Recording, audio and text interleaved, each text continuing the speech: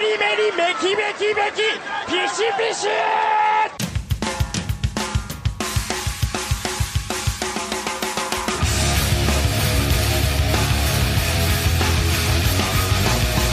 You are listening to the Voices of Wrestling podcast with your hosts, Joe Lanza. X out and go listen to some boring podcast where they're afraid of their own shadow. Okay? Don't listen to Joe Lanza because Joe Lanza's not changing. And Rich Craich. Give me a name. Like who delivers this guy in a big spot? Joe, don't yell at me. I like him. In the big spot, who delivers better than this guy? Stop yelling at me. I agree. Welcome once again to the Voice Wrestling Flagship podcast. I'm Rich Craich alongside, as always, Mr. Joe Lanza. Joe, how's it going? When do we get to talk about Trent versus Yujiro? What do you want to talk about, Trent versus Yujiro? We can talk about it a little bit. That was a good match. Like right fucking now, I want to talk about that. Tremendous match. There was two good. The Kobe show was overall. We're gonna talk about Kobe here in a little bit, a little more, with some more detail. It wasn't necessarily like the greatest, ring, bell to bell show in terms of in ring wrestling and stuff. But there were two like really that Yujiro Trent, and then the main event too, the Juice Omega was a match that it wasn't like a blow. It's not like this unbelievable. Oh my god, I cannot believe what they did. But man, the stories of those two matches and just like the little intricate story details they threw in there, they were both just awesome stories bell to bell, which is sometimes just as important as having in terms of show. If it's not going to have some awesome in ring stuff, having great stories throughout can really make a show great. And that's what I thought when Kobe was over. I mean, it was kind of a hit or miss show, but those two matches really stuck out to me for story purposes. The best of the Destruction shows by far of the three. Oh, not even close. Not even close. And it wasn't even that great of a show. The other two shows were just Fukushima. Stunk. Just stunk. And Hiroshima, which is what I'm going with, was pretty dry too. But so we'll do that in more detail later. Kenny Omega. Kenny, listen, did you listen to the post-show promo? I did. Thank you for the sellout. Kenny, pump the brakes, Kenny. 5,400. No vacancy is just kind of a thing they say, but it doesn't always apply. Okay, 5,400. Come on, that's not bad. I mean, let's be honest though. With Juice and nothing else, that's still not. I mean, it's not horrible. Oh, listen, it's not great. It's not awesome, but like that's not bad. That show was shit, and I didn't expect a sellout. No, that would have been real tough. No support, no semi-main event, drawing semi-main event to speak of, non-drawing opponent. We talked about this. They really left Omega out to dry. Yeah, and you noticed that when you were watching the show too, because it's going on, and there's that tag match, the Chaos versus Ingobernables tag match, and you're like, all right, cool, that was fun. And then like Kenny's coming out, and you're like, what? Like it was kind of, you thought, like in my brain, I was like, well, I must have missed a match. Like, did I skip ahead? Did I miss something? And it's like, no, it's that tag match, and then it's Kenny and Juice. Like you assume that there's something in between there, that there's another singles match, something, Goto, Ishii, like something like that. No, there was none of that. It was, tags, Yujiro Trent, and then boom, main event. Yeah. And one half of that main event is Juice Robinson. So, that's... Even the crowd too. I mean, a very Bullet Club heavy, elite heavy, Kenny Omega heavy fan base. I mean, he got heavy cheers when he won. And, so there were a lot of Kenny Omega fans there because there was really nothing else on the show. And Juice, he's been elevated and all those sorts of things, but he's not a drawing opponent at this point. I don't think anybody thinks that he is. Who knows what the future will hold with that or what else they do with him. But yeah, they really loved it. This was all about Kenny Omega on this night and what he was going to draw basically, essentially by himself. Not the best tour for New Japan.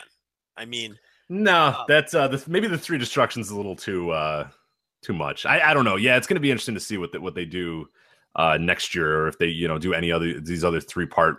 And I don't know if it's necessarily what was on those 3 parts, or that 3's a little too much, or maybe the roster depth isn't good enough to do the 3. I don't know what it is exactly, maybe booking, or probably a combination of all those things. But this was just not a good. Yeah, the tour itself was just the matches weren't great, the effort wasn't quite there, the crowds weren't awesome. Like, so there's just this weird. Yeah, I don't know. It was a very weird tour for them, and we're gonna talk about King of Pro Wrestling a little bit here, which is a stack show and looks awesome. But it's just kind of funny that we had this weird Destruction blip, and people bring up, prior years Destructions haven't been great, and they've had these things too. There was something different about this year. This year just felt a little more weird than usual Destructions. I mean, we as a website were having like people forgot that Kobe was on, and we were having trouble finding anybody who wanted to review Kobe, and it's like that never happened before. It was like there had never been that ever an issue on our website about getting a review up or getting a preview up or people forgetting when a big New Japan show was on.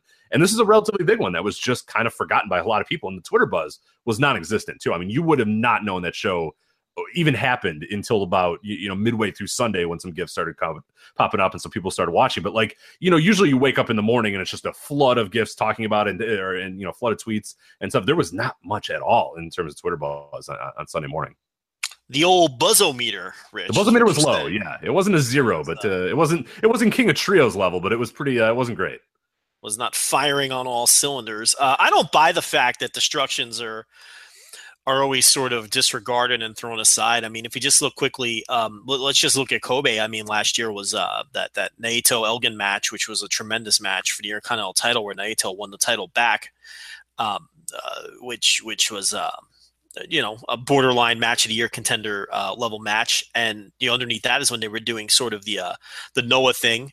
Where it was an 8-man tag with the Noah side with Marufuji and Okada on opposing sides, setting up King of Pro Wrestling. Remember, so a much stronger semi-main event there, and it also had a very good openweight 6-man title match, which is where the Matt and Nick Jackson and Adam Cole lost to Finlay, Ricochet, and Kojima. Remember that?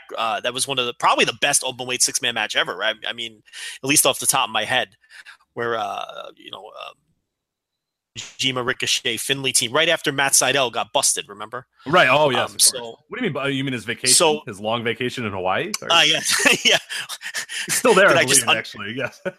Mask another wrestler, essentially. But yeah, so I mean that show, that Kobe show was certainly more loaded than this one. And you go back to 2015, the Kobe Destruction show. That was Nakamura Goto in the main event with a Tanahashi Bad Luck Fale match for the briefcase, Red Dragon versus Time Splitters for the junior titles, Naito versus Shibata in a singles match. So I don't know if I buy this idea that they punt these shows. Those were not punted shows by any means. That Naito Shibata match, by the way, Rich, was 5th from the top. Yeah, I mean that's not bad. Okay, but... listen, I don't know. I'm not buying it. Yeah, and looking at the attendance really quickly, I had back-to-back Destructions and Kobe's in 13 and 14. Those both round out to 8,000. So I don't know. Those probably might be dubious numbers there. But if I look at 2015, that's, you mentioned Goto versus Nakamura. And I guess we're just going to do our Destruction and Kobe thing right now as we're going. But yeah, you look at that 2015 show, that's at 6,120 with Goto and Nakamura on top. And then last year, we saw a pretty big fall for the 2016 Destruction in Kobe. That was 5,432 with Elgin and about Naito the same numbers as this. Yeah, and then this year was up by 40 or whatever, 5,482 with Omega and Juice. So you get a little bit more with Omega Juice than you had with Elgin and Naito, but still like a pretty big fall from what they were in 15. And then if you trust the numbers in 13, 14, where they both were exactly round number 8,000s, but right, they were just reporting sellouts. Those yeah, exactly. I mean, those are the exact same number. Whereas you can tell the difference of when they work in numbers and when they're not. Like all these other ones are like to the person, 2,803, and that's like 8,000. That's 8,000. That's cool. Like, we're good. 8,000. Yeah, and for all we know, they may have been sellouts. I have no idea, but we who knows now? And it's too long ago for me to remember anecdotally what the building like or whatnot. But so this was essentially flat from last year, where Naito and Elgin did essentially the same number with what I would consider a slightly stronger card with the the Noah guys underneath and no, I guess that wasn't that much of a stronger card. I'd say it was a slightly stronger card. Yeah. What is really interesting though? Oh no, sorry, go ahead. You were. No, I was just gonna say in 15 I thought was a pretty loaded show, and that when I like I say when you've got Naito Shibata 5th from the top. Now listen, that was not post. Now was that? That wasn't an LIJ. That wasn't Naito under the new gimmick, I don't believe. September 15? No, I don't believe he was there.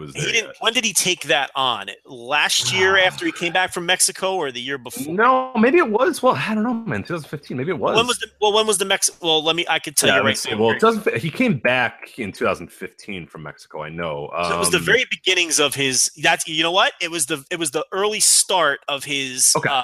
I don't give a fuck gimmick, but LIJ wasn't really rolling yet, is what it was. Yeah, so it looks like it was around June, July that he rolled out the Ingobernable, and throughout the G1 too he had it, but yeah, it wasn't fully fleshed out at that point yet. It wasn't fleshed out, right? And because he was in Mexico in the middle of the summer, and then he came back with the the early start of the gimmick. So, but anyway, yeah. But the point is, when you've got that caliber of a singles match, fifth from the top, and then that would explain why it drew about 1,000 more fans than the last two shows did. Because Tanahashi Fale for the briefcase is a very strong semi-main event for that level of show, and of course you had Nakamura Goto on top, and even the junior tag title match. I mean, Red Dragon Time Splitters. I don't know if that's necessarily a big time drawing match, but when you're adding it to the pile with the rest of this stuff, that's a much more loaded show than when we got this year. This was essentially like a one match show. Maybe we're not giving enough credit to the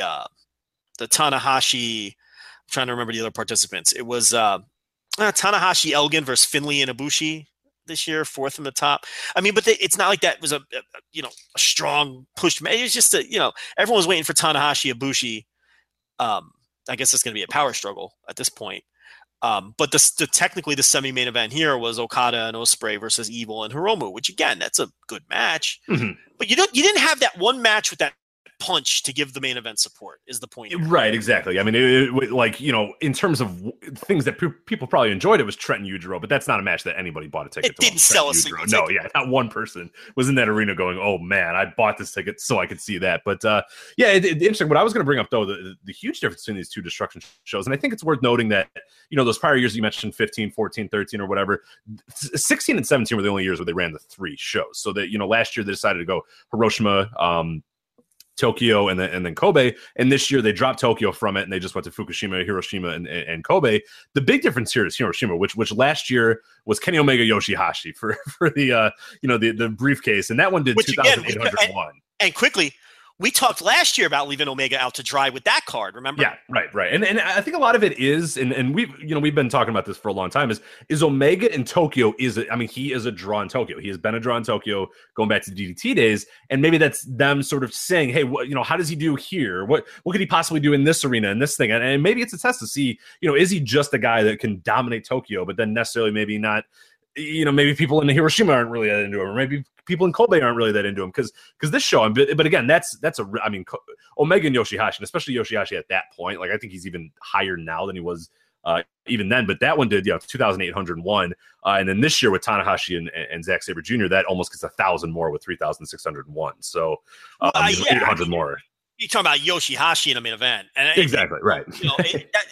So I don't really, that's not a demerit to Kenny Omega at all. Right. And that's in kind of this large giant circle here. What I'm saying though is I think, getting 5,482 for a Juice Robinson Kenny Omega is I think a pretty big deal.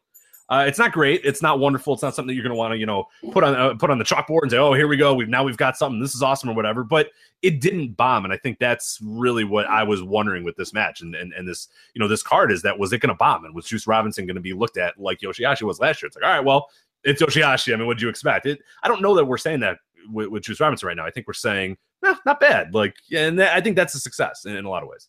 I think not bad is exactly how I would assess it. You can't call it a bomb. They didn't bomb. I mean, they did the same number Elgin Naito did, and it was a good number. It just wasn't a great number. I think if he would have sold out, you'd be going, what the fuck? That's incredible.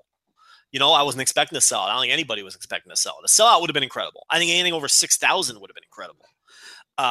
But yeah, so, it's about what I figured it would do, a nice little number for a one match and really, not even the strongest of matches shows. So, so I guess we might as well do this show right now. I mean, we talked enough about it. There's no point going. Yeah, let's go ahead. Right? I mean, there's not a ton more to really break down about the show, so I think it'll be pretty quick after this. But so this overall, what'd you think of the show? I thought, as you mentioned, easily the best of the other two Destruction, or all three Destruction shows, easily the best. But even then, it was still just okay. It was just fine. Like that's kind of how I went with, when it was all said and done. I really liked the main event. I really loved, Beretta and Yujiro. And then I liked some other stuff that happened on the show, but nothing else that I'm really going to be like, hey, you got to go out of your way and see. I think you do have to go out of your way and see the main and see the Yujiro Beretta. But everything else, I mean, if you're really pressed for time, I don't think you're really going to miss anything by skipping some of the other stuff on the show. Well, full disclosure, I'm watching the rest of the show right now. I'm late. Well, I watched the main event, obviously. Yeah, of course. And I'm in the middle of the second half of the show right now, so you'll have to carry some of that. But I guess we can start with Beretta and Yujiro. I mean, I love that. I thought that was just an excellent match to a neat little storyline, which really played itself out over the course of this entire tour, which I really liked. They kicked off the angle at the first Korakuen Hall show at the beginning of the tour, and then they added to the angle as we moved along. In fact, this singles match wasn't even booked when they laid out these cards to begin with. This card was reshuffled to accommodate this singles match as the angle played itself out. And the reason I liked it so much was, well, first of all, I thought the performances of both guys throughout the entire angle and in this match were tremendous. You got to give Yujiro a lot of credit. Got to give Bretto a lot of credit. Yeah, well, Yujiro, he's the guy that we always talk about. When you give him something to do, the good Yujiro comes out. When he's just kind of being, the fifth guy in the Bullet Club or whatever, he kind of sucks. So it's we know that, and that's what he's always been, and that's what we've always kind of seen with him. So it's cool to see him in one of those things because you can see him be good again. And now he'll go back to not doing anything for 8 months or whatever, and we'll all forget that he was good, and then he'll have one match and he's good again. So it was cool to see him in that atmosphere because we always know that whenever he is given anything to sink his teeth into, he always does deliver. And just don't put him too high on the card. No. Don't get too crazy. Don't get too crazy. And he's fine. You know what I mean? It's just don't put him too high on the card. Don't put him, when he's teaming with the Hangman in tag team title matches, nobody wants to see that. Okay? When he's going after the Never title, nobody wants to see that. Also, no more G1s either. You don't have to go for the G1 either. You can leave him out. It's fine. Yeah, I mean, it hasn't been in the last two. So, they've done a good job with that, keeping him out of the important mix in terms of single stuff. But yeah, I mean, I thought, in the lead up to this match with some of the angles that they shot, he was tremendous. And I love that he speaks English. Gimmick is that he's a Bullet Club guy and he's not really Japanese anymore. And he does that to troll the Japanese fans. So he cuts his promos in English, which I think is tremendous. And I think the idea is that his English isn't good, which kind of adds to it. You're speaking terrible English, pretending that he's not Japanese, denouncing the fact that he's Japanese. Right. So, he goes out there and he tells Trent he's not a real heavyweight, this and that. And he challenged Trent to a singles match. Singles wrestler. Okay, you want to be a heavyweight? I'm going to show you how hard it is to be a heavyweight. I pinned you in this tag match, and I'm going to beat you in a singles match. So then they reshuffle this card, which obviously was the plan all along. So, Gato put out the fake card. He does that from time to time. They'll put out a dummy card and then run an angle somewhere and then quote unquote shuffle the card around to accommodate the match. And that's what they did here. And I love when they do stuff like that. You know why? Because it feels like it's breaking the routine. And booking is always so predictable in a lot of ways. And that predictability and that consistency is both a positive and a negative as a fan. So when they do stuff like this, where it just feels non-routine and it feels like they're going on the fly, it feels different and it's exciting. And that's why I love this angle, because it's so unlike them. When do they just have a random singles match in the prelims on a show like this that has a storyline behind it? Rich, we get excited when we see any singles match booked that's out of the norm, that isn't for a title. Even if it's like something completely random, like Hanma versus a Young Lion or something. We're like, wow, a singles match. Yeah, as long as it's a singles match, I don't care who it is. It could be it could be Nakanishi versus El Desperado, and I'll be like, oh man, look, I can't believe it. So to have one that actually has a story behind it and a purpose. Right. I was looking forward to this, and they delivered. I mean, look, Beretta's been great all year. I think he's having such an understated year, and the match itself really played to his strengths and what he's been doing so well all year, which is bumping and selling. And because Yujiro tossed this guy all around the ring, and don't forget, Yujiro will throw you around.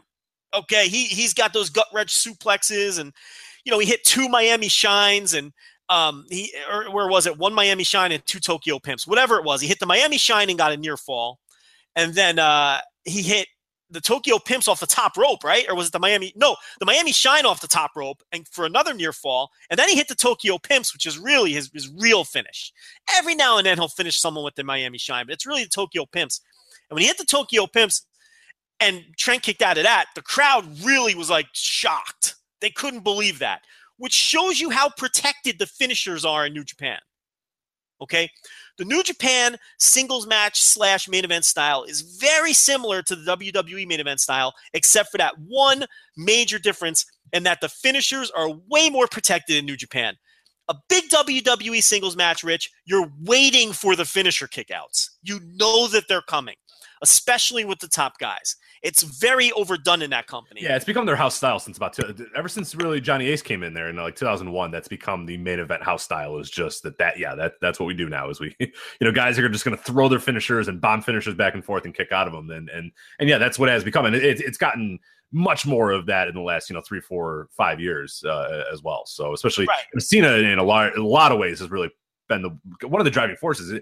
People think, that's the indie style, but it's really been Cena that's really been the guy that's kind of ushered that in a lot of ways, and now it's really just exploded altogether. And you could add Taker Michaels too. I think those matches as well really up the game a little bit there. Yeah, and that's the thing. And I don't even mind in a huge match scenario, but the problem is even at your backlashes and no mercies, and it's like that's the main event style. It's really the singles match style, even on a Raw between two mid card.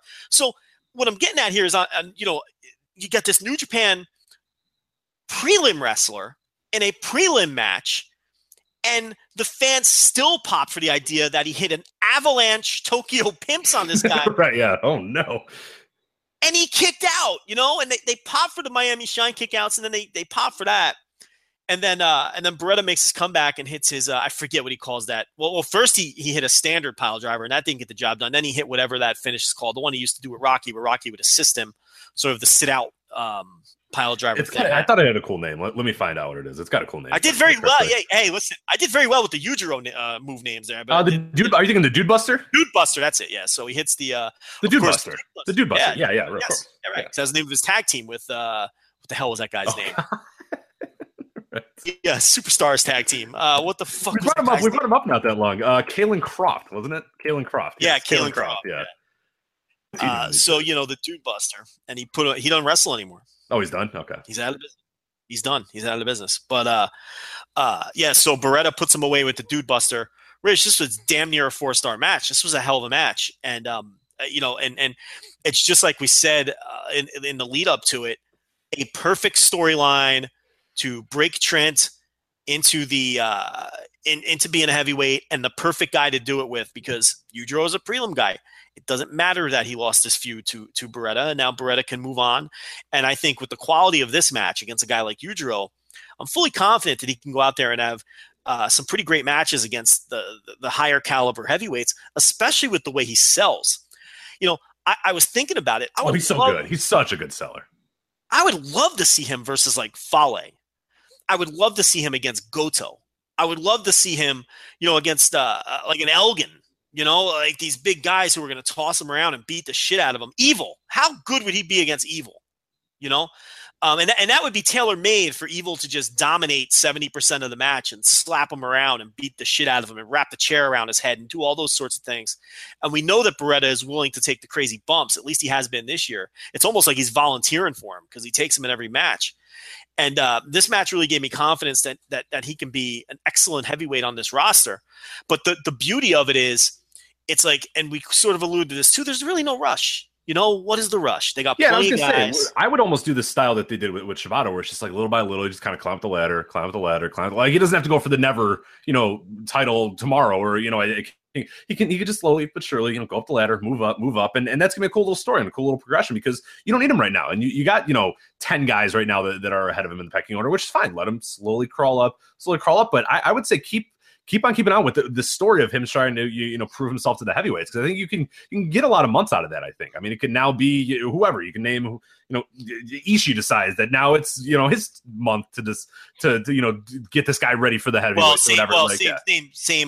Same unit, but I get. No, I know. I'm just throwing out a hypothetical. Yeah. And anybody, it could be any guy that could just one by one a heavyweight decides, okay, well now let me try it, and it could be built similar to how this tag was, where he pins him in a tag and kind of looks at him like, you beat Yujiro, and you can use Yujiro as that too. It's not necessarily like really demeaning to him, because again, we said it's fucking Yujiro, but you can say like, well, you beat Yujiro, but I'm a little bit better than Yujiro, so let's see what you can do against me, and then that's a kind of fun little story to progress him upward a little bit. I'd be all in favor if they did that. Yeah. So they like, in other words, there's no need. He doesn't need to have, a major dome match at Wrestle Kingdom this year. Just, keep slowly moving him up the ladder and allow him to prove himself. But I got to tell you, this is my favorite match on the show. I really love this match. I really love the story. I really love the whole storyline that they did here. So I was just way into it, and I could not wait to talk about it. And I think he's really had sort of it's weird to call it a breakthrough year, but in a lot of ways it has been, with his performances, he's really stood out. And I thought he's done a lot of good storyline stuff. Yeah. I mean, the Roppongi Vice stuff was awesome early in the year. And then, them slowly breaking up and now this Yujiro thing. So I've seen him live a few times this year too. And he's awesome. Have you ever seen him live? Yeah, I've seen. Oh, have I? You know what? Actually, let me think about that. I don't think I have. I think he's a wrestler who I have never seen live. Right. I mean, there's not a ton of opportunities. He's not a guy like, he went from WWE and basically from there, does a little, does certain indies here and there, but basically, kind of moved on to New Japan. So yeah, there's not a ton of opportunities for you to have really seen him, but he's a guy that just jumps off the page too. I saw him at Ring of Honor a few years ago, post WWE, and then AEW a few times too. And he's another one of those guys that's like, we mentioned there's a few guys where you just see them live and there's just a different sound to them. They bounce off the ropes a little bit different. They sound a little bit more, when they're doing a back bump, it's just louder. It's just a little bit more of this presence that it's just, once you see it, you know it and you feel it and you're like, yeah, that guy's different than these dudes. Like we talk about Ricochet being one of those guys where like the first time you see Ricochet, you can't help but go, oh, okay, well that guy's a little different than everybody else. But Red is that way too. And he's a guy who on TV, now this year, I'm glad this has been the first year where he's really, I thought jumped off the page a little bit in terms of when you're watching him on TV or on video or whatever, that he seems to be doing it. But he's a guy that live always projected that a little bit more to me. And I'm glad to now see it, doing a little bit more on video where you can see the same thing where it's like, yeah, this guy's really good. And he's got like mannerisms and stuff that are just incredible in it. And he's a guy that's entering his peak. And it's like, we talk about all the time with WWE a lot of times with their signing practices and stuff. Here's a guy that like, had you held on to him for a few more years, you might have had it, or had they, not signed him when they did and, waited it out a few more years or hell, I mean, if NXT was a thing when he was running, I mean, I think would fit in perfectly with that, but I'm glad where he is right now. And I'm glad he's doing what he's doing because he's a guy that definitely has a ton of talent and really shockingly, I think people still have this idea that he's Trent Beretta. And it's like, well, you gotta, if you're not watching him and not paying attention to what he can do, you're really missing out because this guy's had an incredible year.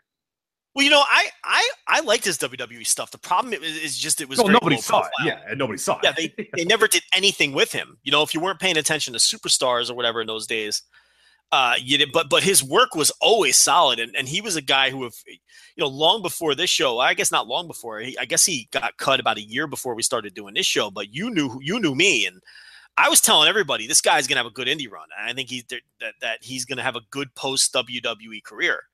And he has. I mean, he had a little bit of he got off to a rough start when he first, he was and that you see guys do that. You see guys, they take a little while to adjust. The indie style's a little faster. The fans are a little bit more demanding, especially if you're going to work popular indies. If you're going to jump into the deep pool and work PWG, Kurt Hawkins is the famous example we always look to. Yeah, they don't want to see a headlock on the camera side. They don't care. That doesn't do anything for them. It's not going to pop, the guys backstage and go, oh, that was a nice headlock, and I love how you turned him to the camera. They don't give a shit about that. It's like the fans aren't there to see that, and so it takes you a little while to get your speed up and change your frame of mind from, because it's a different, wrestling's about working in front of the crowd you're working in front of. It's not about, so you're taught this one consistent style when you're in one place, and then now you're on the indies where fans are a little more hardcore and they demand to see a little more, and they want to see faster action and more action, and they want to see crazier spots, and sometimes it takes you a little while to acclimate to that style. And he was a guy where it did take him about 6 months, but ever since then, he's a super talented guy. So yeah. I do think he at least, look, I don't know how far he can go as a heavyweight in New Japan. I don't know if this is going to lead to him getting, attention from WWE again. I don't know any of those things. I just know that he's super talented, and it's good to see him at least get a shot. It's someone gets an opportunity, and then you see what they do with it. So we'll see what happens with him moving forward. And just to clarify too, I know he was in NXT. I mean, like what NXT as we know of it now. I mean, I know he was there during like the Tyler Rex, like Yoshitatsu era and all that. Was that NXT? Was he there that late in the game? NXT? Yeah, like he was there until 2013. But like that was Cassius Ohno, Johnny Curtis, before he sort of moved. Oh, I was thinking 2011. He was there as late as 2000. Yeah, so I think I'm looking at his timeline right now, just because I wasn't sure where he when he got released, because I was trying to figure out, because you said he got released before we did our podcast, and I was like, oh, really? That seems. But no, by 2011, he was doing main event stuff, and then 2012 to 2013, he was NXT or and I do remember this. He tore his tricep. And I think that Zack Ryder was doing those like "Where's Trent?" segments, and that's what led to the Trent ? When he went to PWG and stuff like that. So yeah, he was doing that. So he was hurt for a while, came back, did some matches with Leo Kruger and Cassius Ohno and Johnny Curtis, and then was released. So he did have kind of a year and a half run with NXT, but that was I think a different NXT. When I say anytime I reference NXT, I usually use like post takeover NXT. Yeah, exactly. Network era. Right, like after that first takeover, or not the first takeover, the NXT arrival or whatever the hell that first one was. That's what I consider. That's modern NXT. Yeah, and I think you're right. I think that's right where the line is. The first. Yeah, because I don't think this counts as the same. Like I don't put this in the lineage. I don't put like Johnny Curtis versus Trent in the same lineage that I do what's going on right now with NXT. I just don't think it's quite the same. So no, different. And I was off by 2 years. I was thinking he got released in 11. I didn't realize it was that late. We were doing a show in 2013, so we started in 2012. So there you go. But yeah, so the rest of this show, I guess, what do you want to do? I mean, I don't think there's a ton to break down. No, there's really not. I mean, I could talk, I'm going through like the Young Lion match was kind of fun. The second match was just a lot of people stabbing stuff up people's asses. Yeah, I mean, I guess we can talk about the Tornado Tag, the tag titles. I mean, at least it was something different with KS winning. But okay, so here's what I'm annoyed about with that. Once War Machine won the first two matches, okay, to me they needed to win the third. Yeah, that's the better story. And then this way, you're finally establishing dominance with one of the teams in this division. Because if they beat both of these top contending teams 3 matches in a row, then you're getting behind somebody. But, of course, that's not the route that they go. Killer Elite Squad wins the third match, and then you're just left thinking none of these teams are standing out again. So, of course, what are we getting at King of Pro Wrestling? But same it's different. match. No, Joe, it's different. It's an elimination Tornado Tag. It's sickening. And, Alan 4L wrote a piece in the Figure 4 Weekly this week. I don't know if you saw it. No, I have not yet. I was actually reading it's actually, I'm going to plug it because it was that excerpt from the newsletter is for free on the Figure 4 Weekly main page Observer site. So you can read what Alan wrote about the titles, and it isn't it's about as mean as Alan gets anyway in terms of the shitty booking of the titles. And Alan takes it all the way back to 2012 when Killer Elite Squad faced Tenkoji about 19,000 times in 1 year. And how overdone that was. And really, it's the same. He made a lot of the same points that we make in terms of, you can't really, this isn't really on the wrestlers. I mean, they're just doing what they're told. And they try hard. I mean, all of these matches, they work hard. And some of them are really good, but it's really hard, even if a match is really good, to get into it if you don't want to watch it to begin with. And if you're not into the storyline, right, and you don't care who wins, and you get to the point we talked about it, and it used to happen a lot with the junior tag. We've mentioned it numerous times where those matches were awesome when it was the Bucks and time splitters and insert, there'd be another team that would kind of come in every so often, whether it be Red Dragon or some other guys. They would come in. The matches were like, we would always say they're like 3.5 like stars, like on minimum, like every time. But it was like, I don't care, because I could roll dice and say, okay, well, that team's going to win now. And it was literally every time they would go out there, a new team would win the titles, then they would lose the titles, then they would win the title. And you didn't care who won or lost, and you didn't care what the result was. So no matter what's going on in the action, even if it's good, and even if you admit that it was a good match, you're still left kind of like, all right. And that's how it was with this one. Like, I thought this was well worked. I thought it was the best worked of the other 3, destruction tag, matches. But it was at the end, it was just like, okay, all right, thanks, I'm done, like, I'm good. And then I hear War Machine screaming like, not like this. I'm like, oh no. And then I look, and I'm like, no, why again? Like, and I knew it the second I saw KES won, and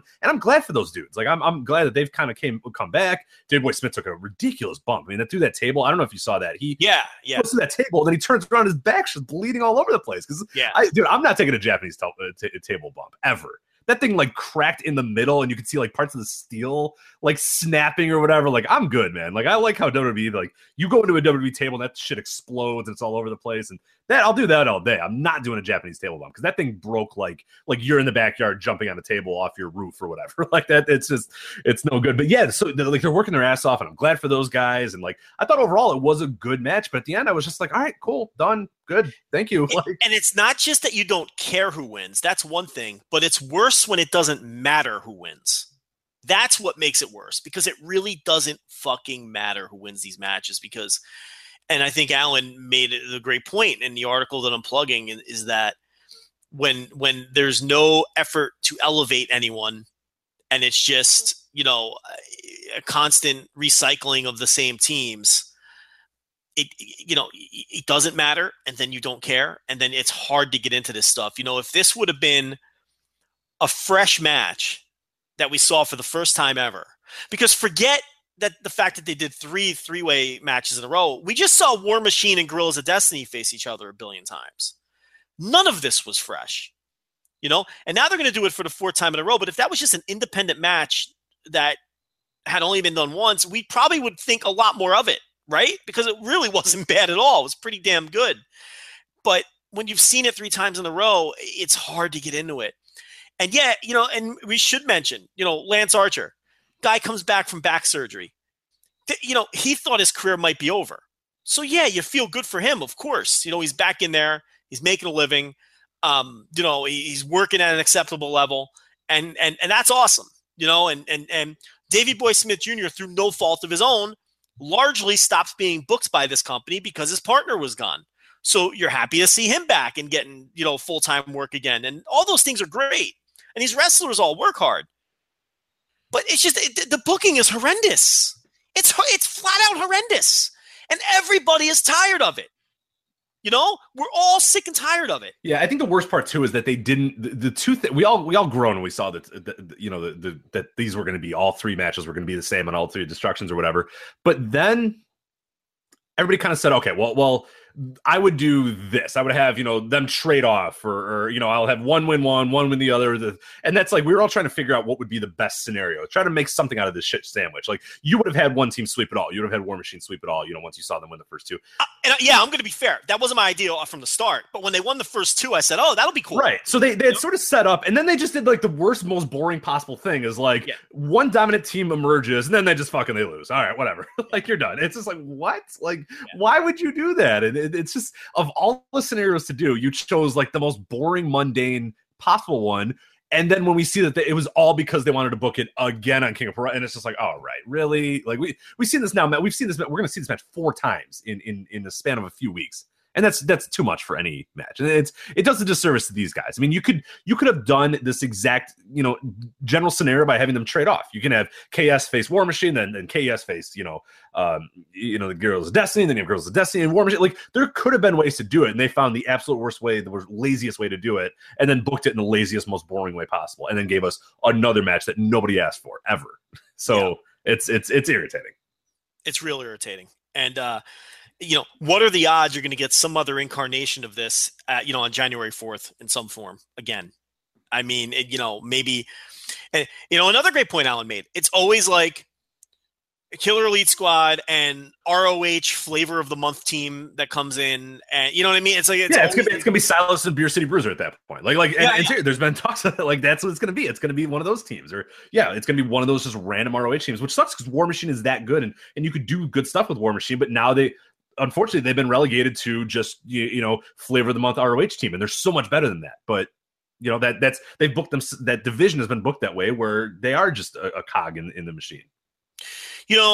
One thing that I've thought about is it's very possible that this was all, and I just finished watching the Tanahashi Elgin versus Finley Ibushi match. That's an excellent match, really good.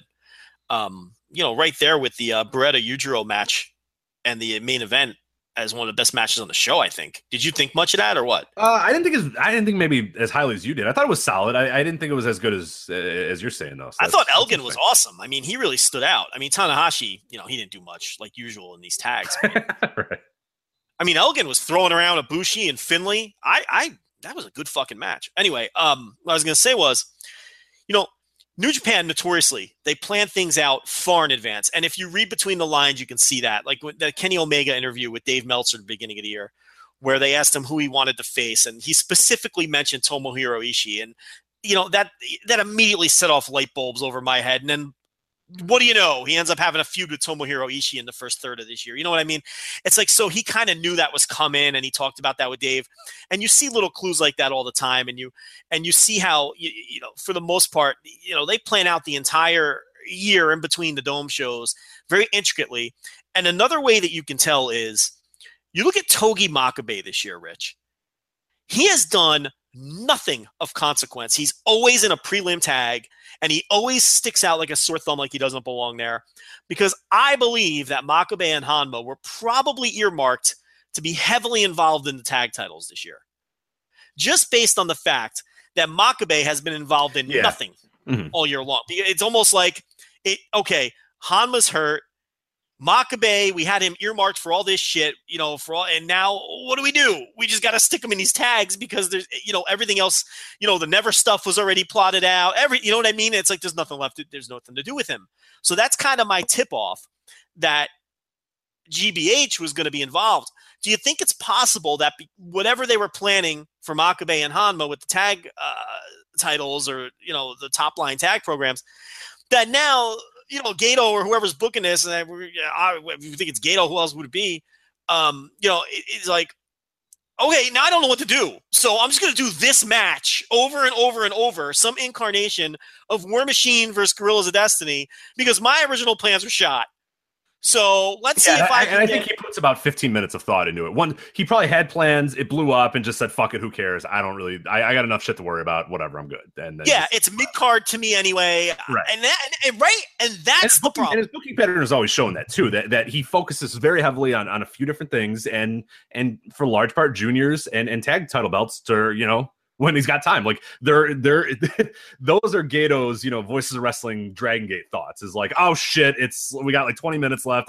Dragon Gate, then we go. I'm sure that's how he is. He's racking his brain about this, and this. And then it's like, shit, our tag titles. Whatever. What did we do last month? Do it again. Who cares? Like, yeah, and the junior tag title. See, I think New Japan unfairly gets bashed for how they treat the juniors. I think the singles juniors, I think what happens there is it's not booked the way people want it to be booked and they get upset, but I don't think it's a lack of attention. Look, Hiromu worked fourth from the top from the Dome and was in a featured match and all those sorts of things. I disagree on that. The tag titles for sure. Those are just whatever the fuck. It was like you talked about, thrown in as sloppy openers that clearly had no thought or rhyme or reason.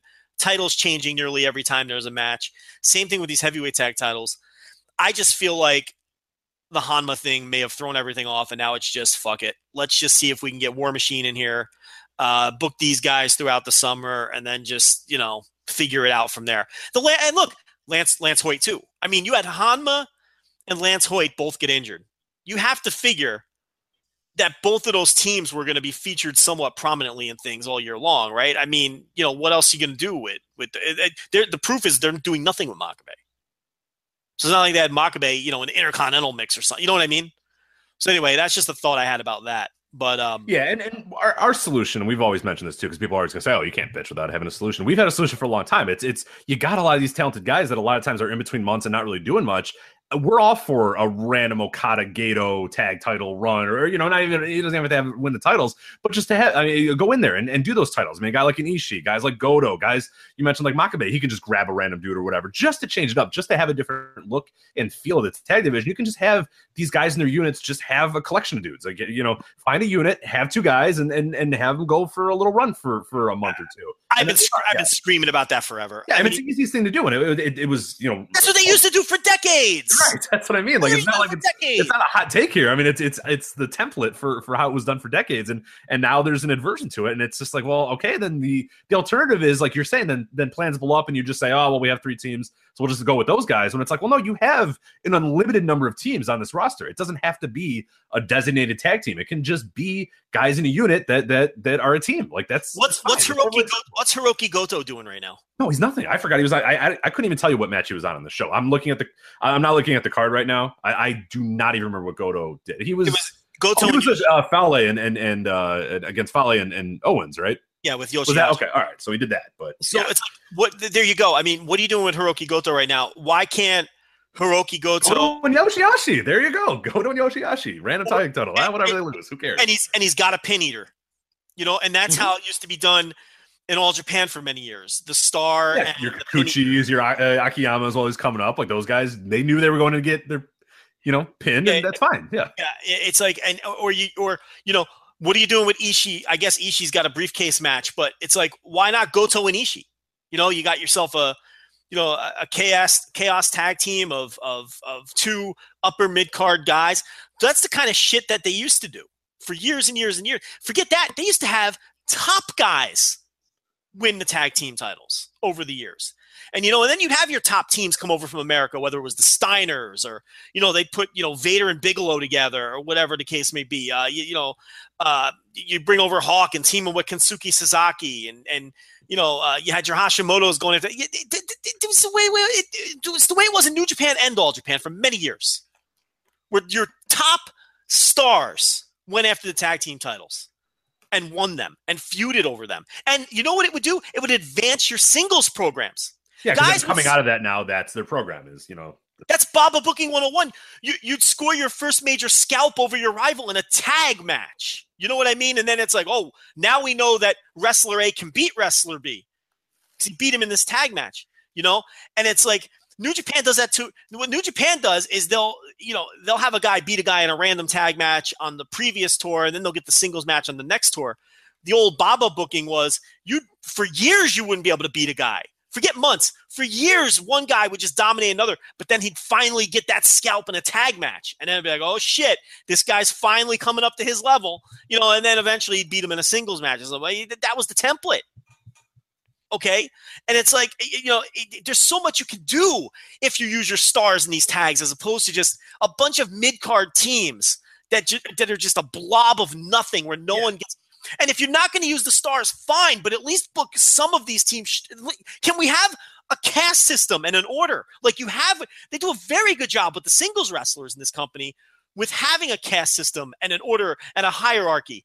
The tag teams, it's all just one giant blob of three guys and they're all in a blob and that's it. Or three teams in a blob and that's it. And it means nothing when they never moves, never changes. It's just always the same shape, always the same. And you talk about too, and we're mentioning this, how much better, potentially you think about, kind of pie in the sky idea, but how much better of a draw is this show if on the second, the semi-main event, the main event is still Omega Juice, but the semi-main is, as you said, Goto and Ishii going for the tag titles, and they've been building it up, and Goto and Ishii have been, little by little getting wins and feeling good about themselves, and those are two established guys. Like, there you go, right there. And instead, like, everybody else is just in meaningless tags and meaningless, multi-man tags. And it's like, well, you could have really I mean, this is a perfect show to just do one of those and have it be the semi-main where it's just random tag. I mean, that you can use. There's so much you can do with that.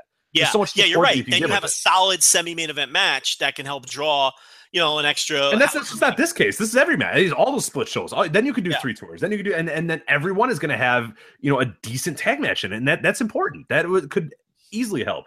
It's support your main event. So ironic that a guy who spent two guys really. Let's not let Jado off the hook. I mean, it's like two guys who spent their entire careers in a tag team care so little about tag team wrestling. Look, they do a tremendous job with all of the singles titles. They really do. I mean, they Elevate never to where it can headline sometimes, and Intercontinental, obviously, a major. We're talk about this guy in the main event. I mean, Juice Robinson, they got him as a young lion and got him in what, 2 years to be main eventing and drawing a pretty decent house. For a brand new a singles title. Right. And now they've got this new singles title, which they've elevated to main event status by putting it on Kenny Omega. These guys do a tremendous job elevating these singles titles, booking singles programs, and two guys who came up as tag wrestlers. One of the better tag teams over the last 20 years in the world. I mean, especially if you're just limiting it to junior teams. They were an excellent, and they just don't care about tag team wrestling. It's amazing. It really, it's crazy. It really is. But a frustrating booking, and a good match that we really should be talking more about how good. But you get wrapped up in bashing the booking. So very quickly, Kawato and Tenzan beat Kitamura and Oka. Interesting that Kawato is always on the winning side of these now. He teams with the veteran generally and will beat this combination, Kitamura and Oka, despite the fact that Kitamura and Oka, you would think are the future stars as opposed to Kawato, but you never know. Kawato does have that crowd connection, but they're the two big heavyweights and whatnot.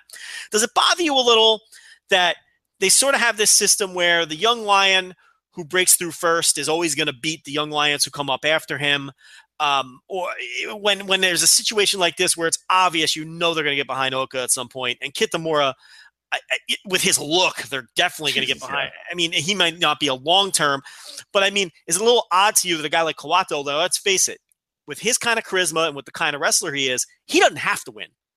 You know what I mean? Yeah, no, I like that story, but when you talk about, I like the story of the guy that's ahead, in terms of, he's been there longer, so he wins. Like I like that story in a vacuum, but then you talk about the difference of a Kawato. When you look at the two guys and you look at the, particularly Kawato, and then you look at these two guys with Oka and Kitamura, I don't like it as much because it's obvious that those two dudes are earmarked for bigger and better things. They look, 1,000 times better. They're more menacing. They're bigger, obviously. So I think that at some point, the being the quote unquote savvy veteran that Kawato is or whatever shouldn't work all the time. It should, there should be a little bit more thought of in that for his case, because like you said, it doesn't matter if he loses. Like if it's a guy that you think you're going to get behind, it's a decent guy, then yeah, no, you can do that story. But for Kawato, it's a little weird. And I think he almost works better losing. Like that guy could lose for 4 straight years, and I think people would still be on board with him. I like him better when he loses. Yeah, he's got that Hanma vibe. He does, where it's like, damn, like we want to be there for the one time when he wins, but we want the one time when he wins to be a super rare thing. Like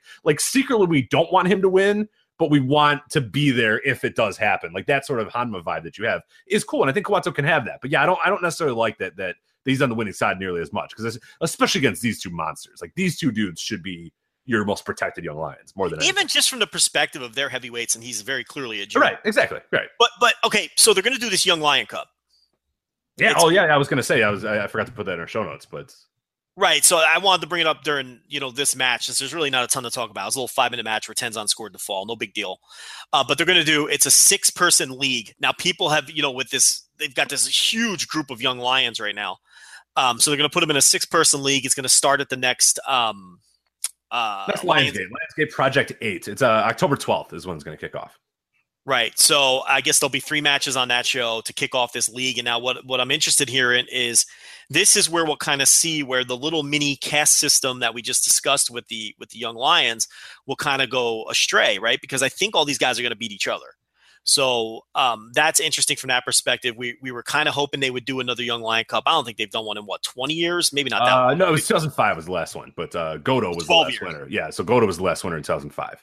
Yeah, so they haven't done it in a long time. I'm all pumped up for this. I'm excited. I love watching the young lions develop and wrestle. It gives the Lionsgate shows a little juice, because they've kind of not had the same. When they started, way more juice than they have now. I think people have the novelty has worn off, and this kind of brings the Lionsgate shows back up to being first in mind when if they're going to do this.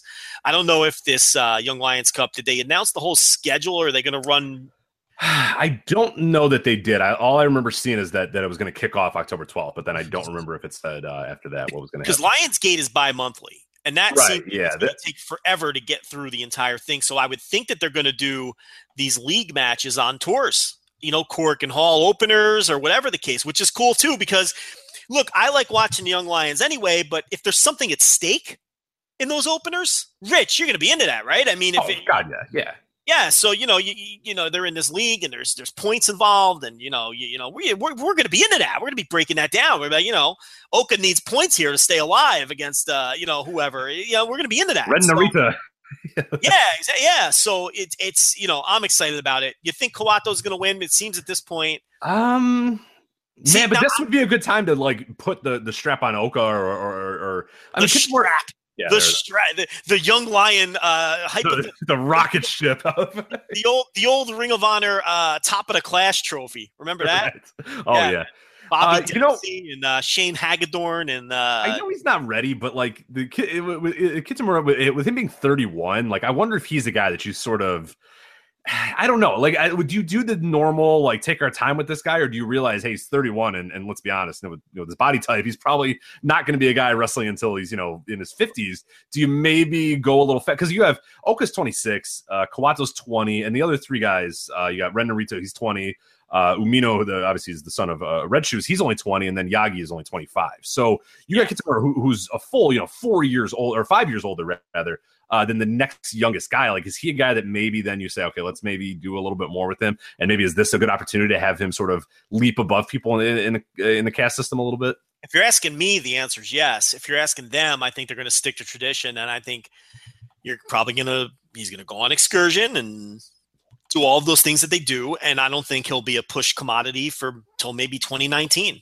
Yeah, at the earliest for all these guys. Please don't put him in Ring of Honor. Can we just stop sending people to Ring of Honor? It's here's the thing. Not working very well. I don't. Here's the thing. I get it. I really do. I get it. But at the same time, historically, you can really count on one hand the number of wrestlers who are treated well on excursions. Based in the United States. Yeah. Mexico, slightly different deal in recent years.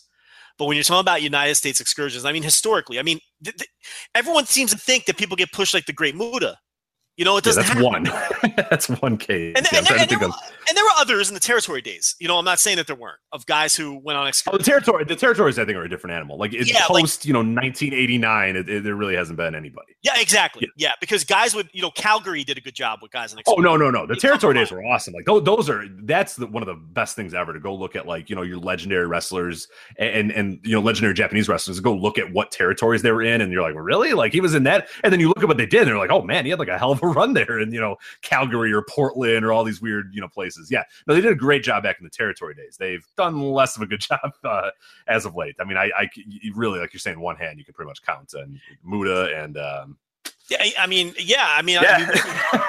might be forgetting an obvious one. But look, the Muda excursion is just that's the aberration, yeah, of modern day wrestling excursions. I mean, he was a legitimate top guy in that company for 6 months. He was only there for 9 months.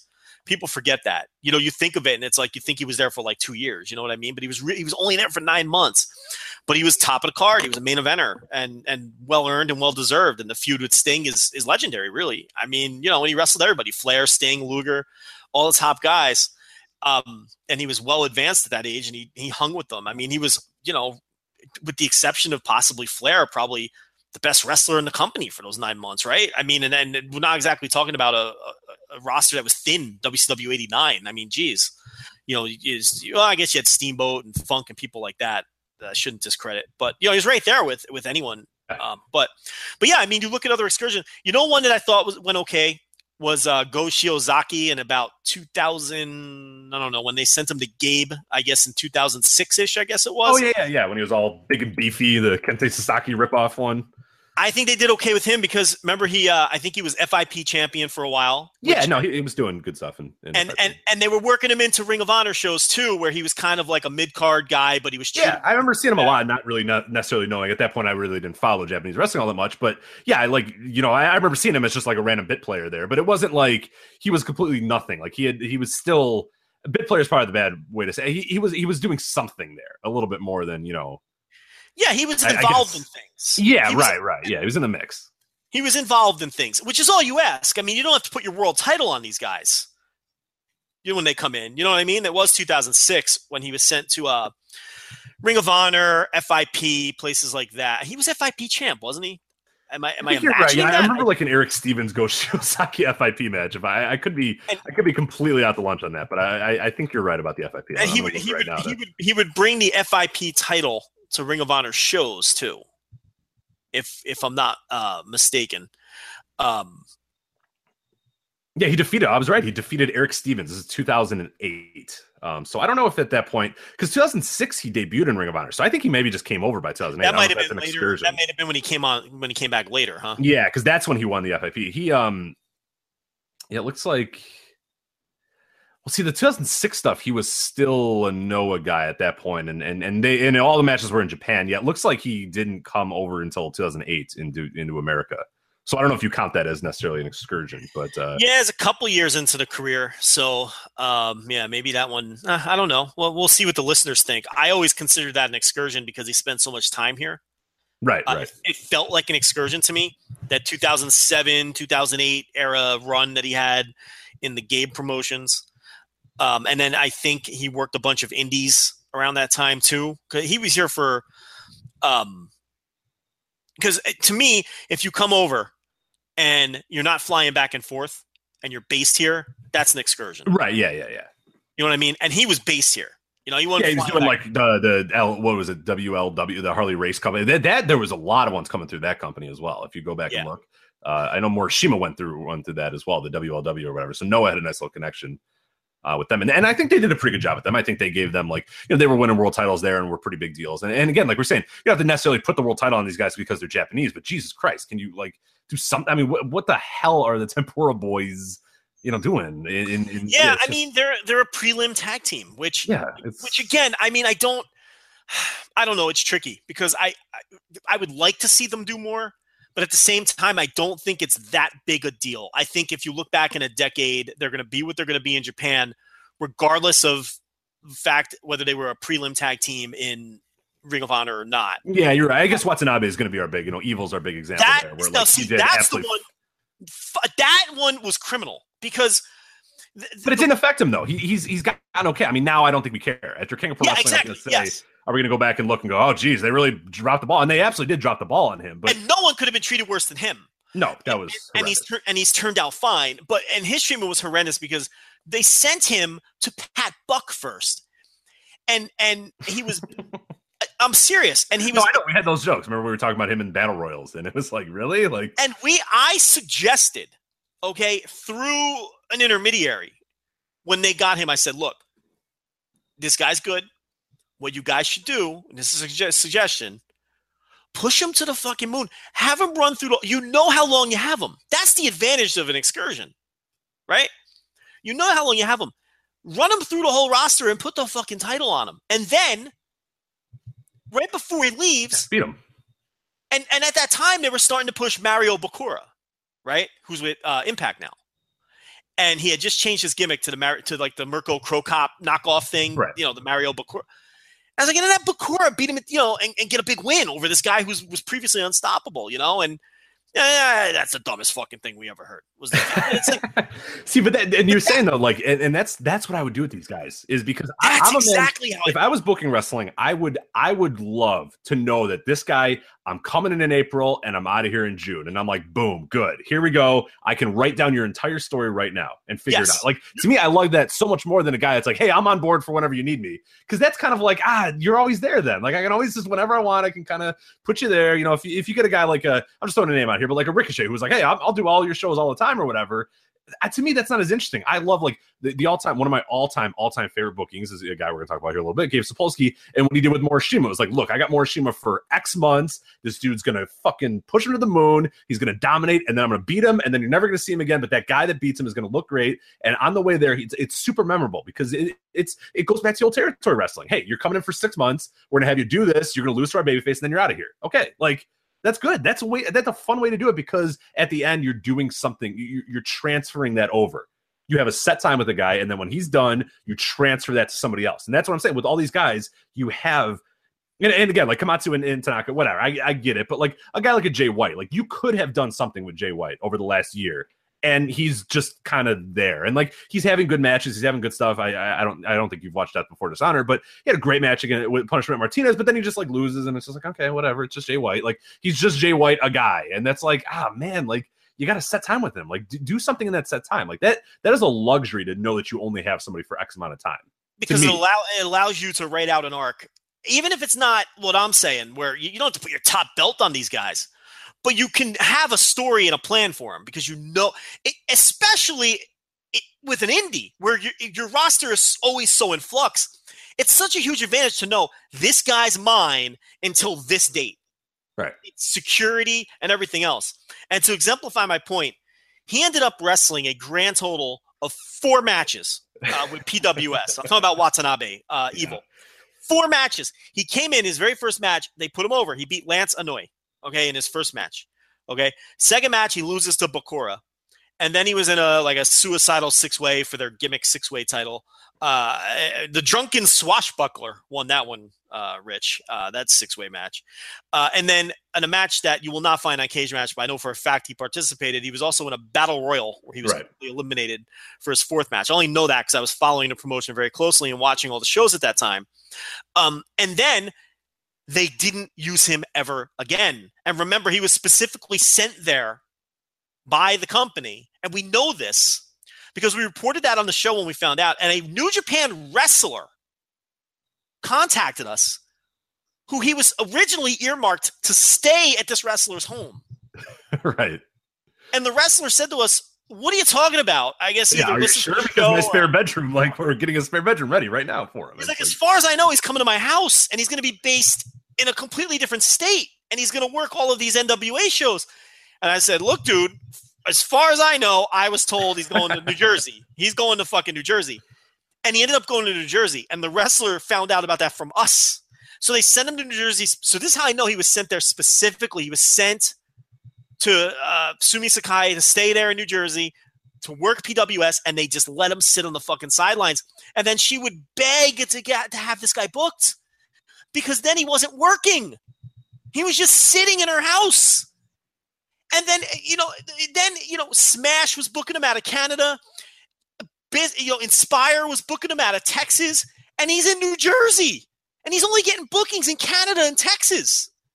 And, ACW started booking him in Austin off of, because they saw Inspire was booking him, and I don't need to get into all that. But it's like, it's because PWS just ignored him. And by the time he got the Ring of Honor, they didn't treat him any better. They just wouldn't book the guy.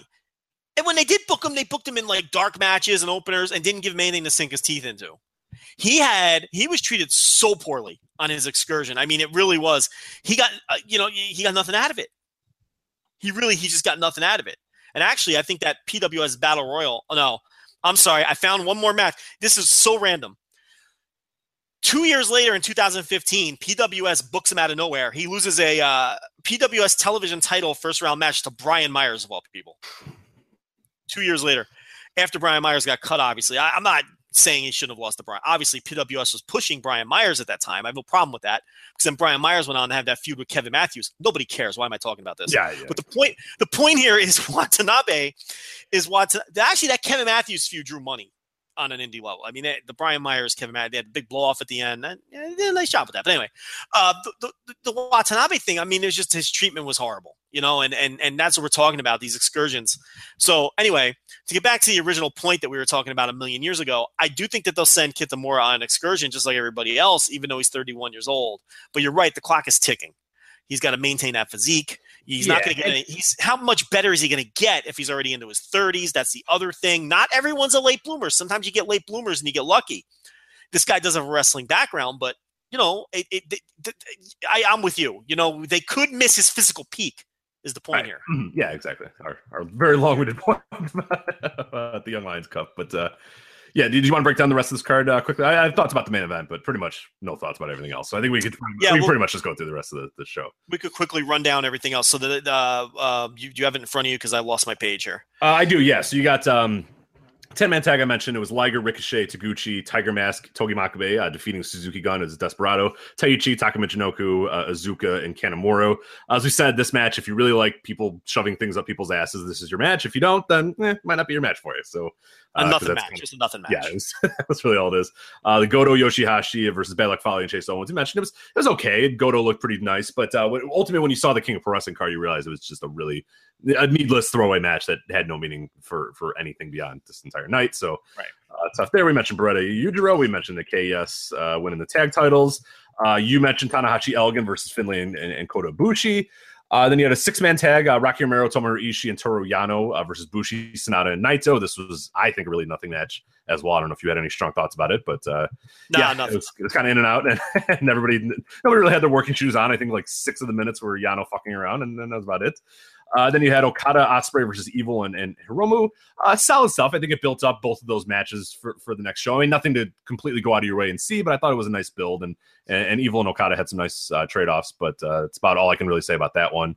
And then the main event, Omega and Juice for the United States title. Of course, Omega wins, defeating Juice. But I thought really the cool story of this entire match is we talked about, the biggest match of Juice Robinson's career. And that's been sort of the meme that we've said, for every month for the last year. It's like, oh, this is the biggest match of Juice's career. Well, this is inarguably, no doubt the biggest match he's had, so far, main event for the title or whatever. And I love the way it was worked, because in that match itself, you saw the sort of the maturation of a guy who comes into that match still is kind of the young lion, still a guy that's like in over his head and not quite sure what to do, and cautious. And he's still, trying to get the crowd on his side, and kind of an old school babyface, still just kind of a younger guy trying to work his way through his, and he tries to be nice, and he doesn't go after Omega's knee, because that's not the honorable thing to do. And Omega's obviously rehabbing from his torn meniscus, and they're playing that up, and Omega did an incredible job of selling throughout. And I'm going to talk about that here in a second, because there's some subtle stuff that he did that I really did enjoy. But you got Juice now that he doesn't want to attack the knee, he doesn't want to, and he's trying to win the honorable win. He's just trying to, and like he's trying, and he can't do it. And Omega's just a better wrestler, and he knows he's better.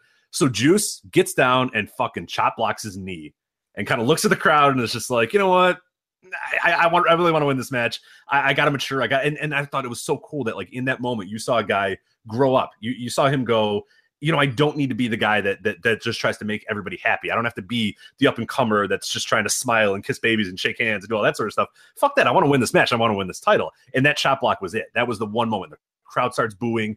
And then Juice, little by little, starts, then he just puts an elbow through the knee, and then realizes, okay, I might get this guy if I do this. Then he puts the figure four on the ring pose, and then he's just being a total asshole to his knee the rest of the match. And I thought that was just such a cool story to tell. And Omega obviously was the better man on this night and defeated him. But I thought just seeing that one little moment where Juice decides, you know what, I don't have to be what you want me to be. I'm going to be who I want to be right now, and I want to win this fucking title right now, and I don't care what it takes, because I'm doing it, and I don't care if I have to use his knee, and I don't care if you guys boo me, and I don't care if I'm not the happy-go-lucky Juice Robinson anymore. I want to win this goddamn match. And like, he's not a heel, and it wasn't a big heel turn, but in that moment, you saw that brief thing, and Tanahashi does it all the time too. It was like the thing where it's like, hey, look, at the end of the day, I'm gonna do my air guitar, and I'm gonna use your towel to wipe my sweat off. But hell, I want to win this match. I'm gonna do it however I can, and whether you like it or not, I don't really give a shit. And I thought that was really cool to see.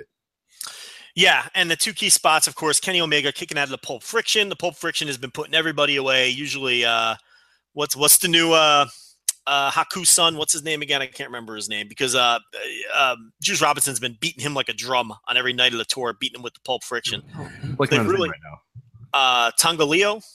Leo, that's it. Leo, yeah. Yeah, so, they've really gotten the Pulp Friction over, and Kenny kicking out of it, I thought, was sort of a sign of, okay. Again, we talked about the finisher protection in New Japan. So Kenny kicking out of it is sort of, okay, this guy's not quite at the championship level yet. And then Kenny using and then Juice putting Kenny up on the top rope, but then Kenny using the avalanche one-wing angel to put away Juice Robinson, which was an incredible spot.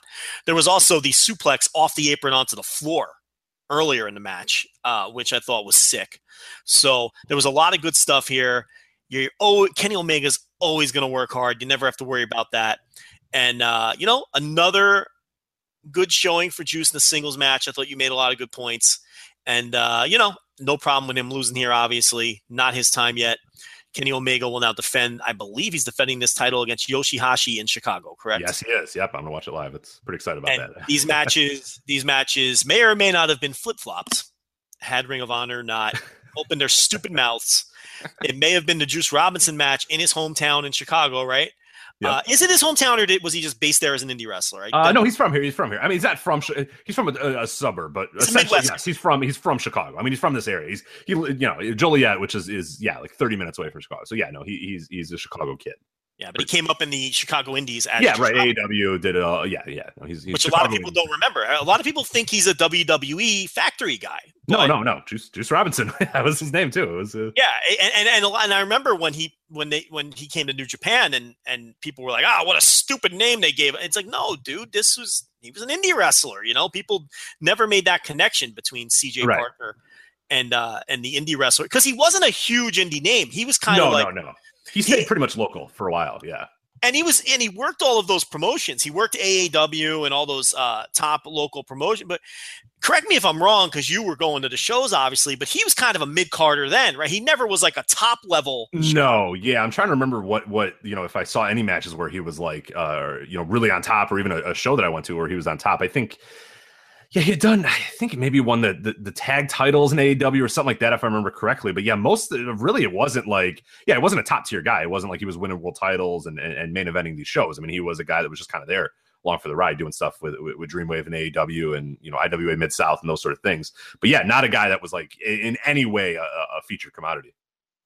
Right, but a guy with halfway decent size who got noticed by the right person, right? Yeah, I mean, exactly. that's basically what it comes down to. So, I'm pulling it up now, his title history, and no, he never held a title, a regional title. I was trying to remember if he ever did, but At least nothing that was on the map, because anything above cage matches radar, which is basically any indie that draws 50 people, right? I mean, so the only title he's ever held was WWE developmental tag team titles with various people. So. Yeah. He actually held the FCW tag titles with Tangaloa, with Donnie Marlowe, right? That is who that is. Yeah, I don't it is. remember who Donnie Marlowe. Donnie Marlowe is Camacho. Tangaloa. Why was he Donnie Marlowe? That's terrible. Donnie Marlowe. Yeah, you don't remember that? You don't remember that before he was horrible name. God, FCW. Jesus Christ, their names. Donnie Marlowe. Yeah.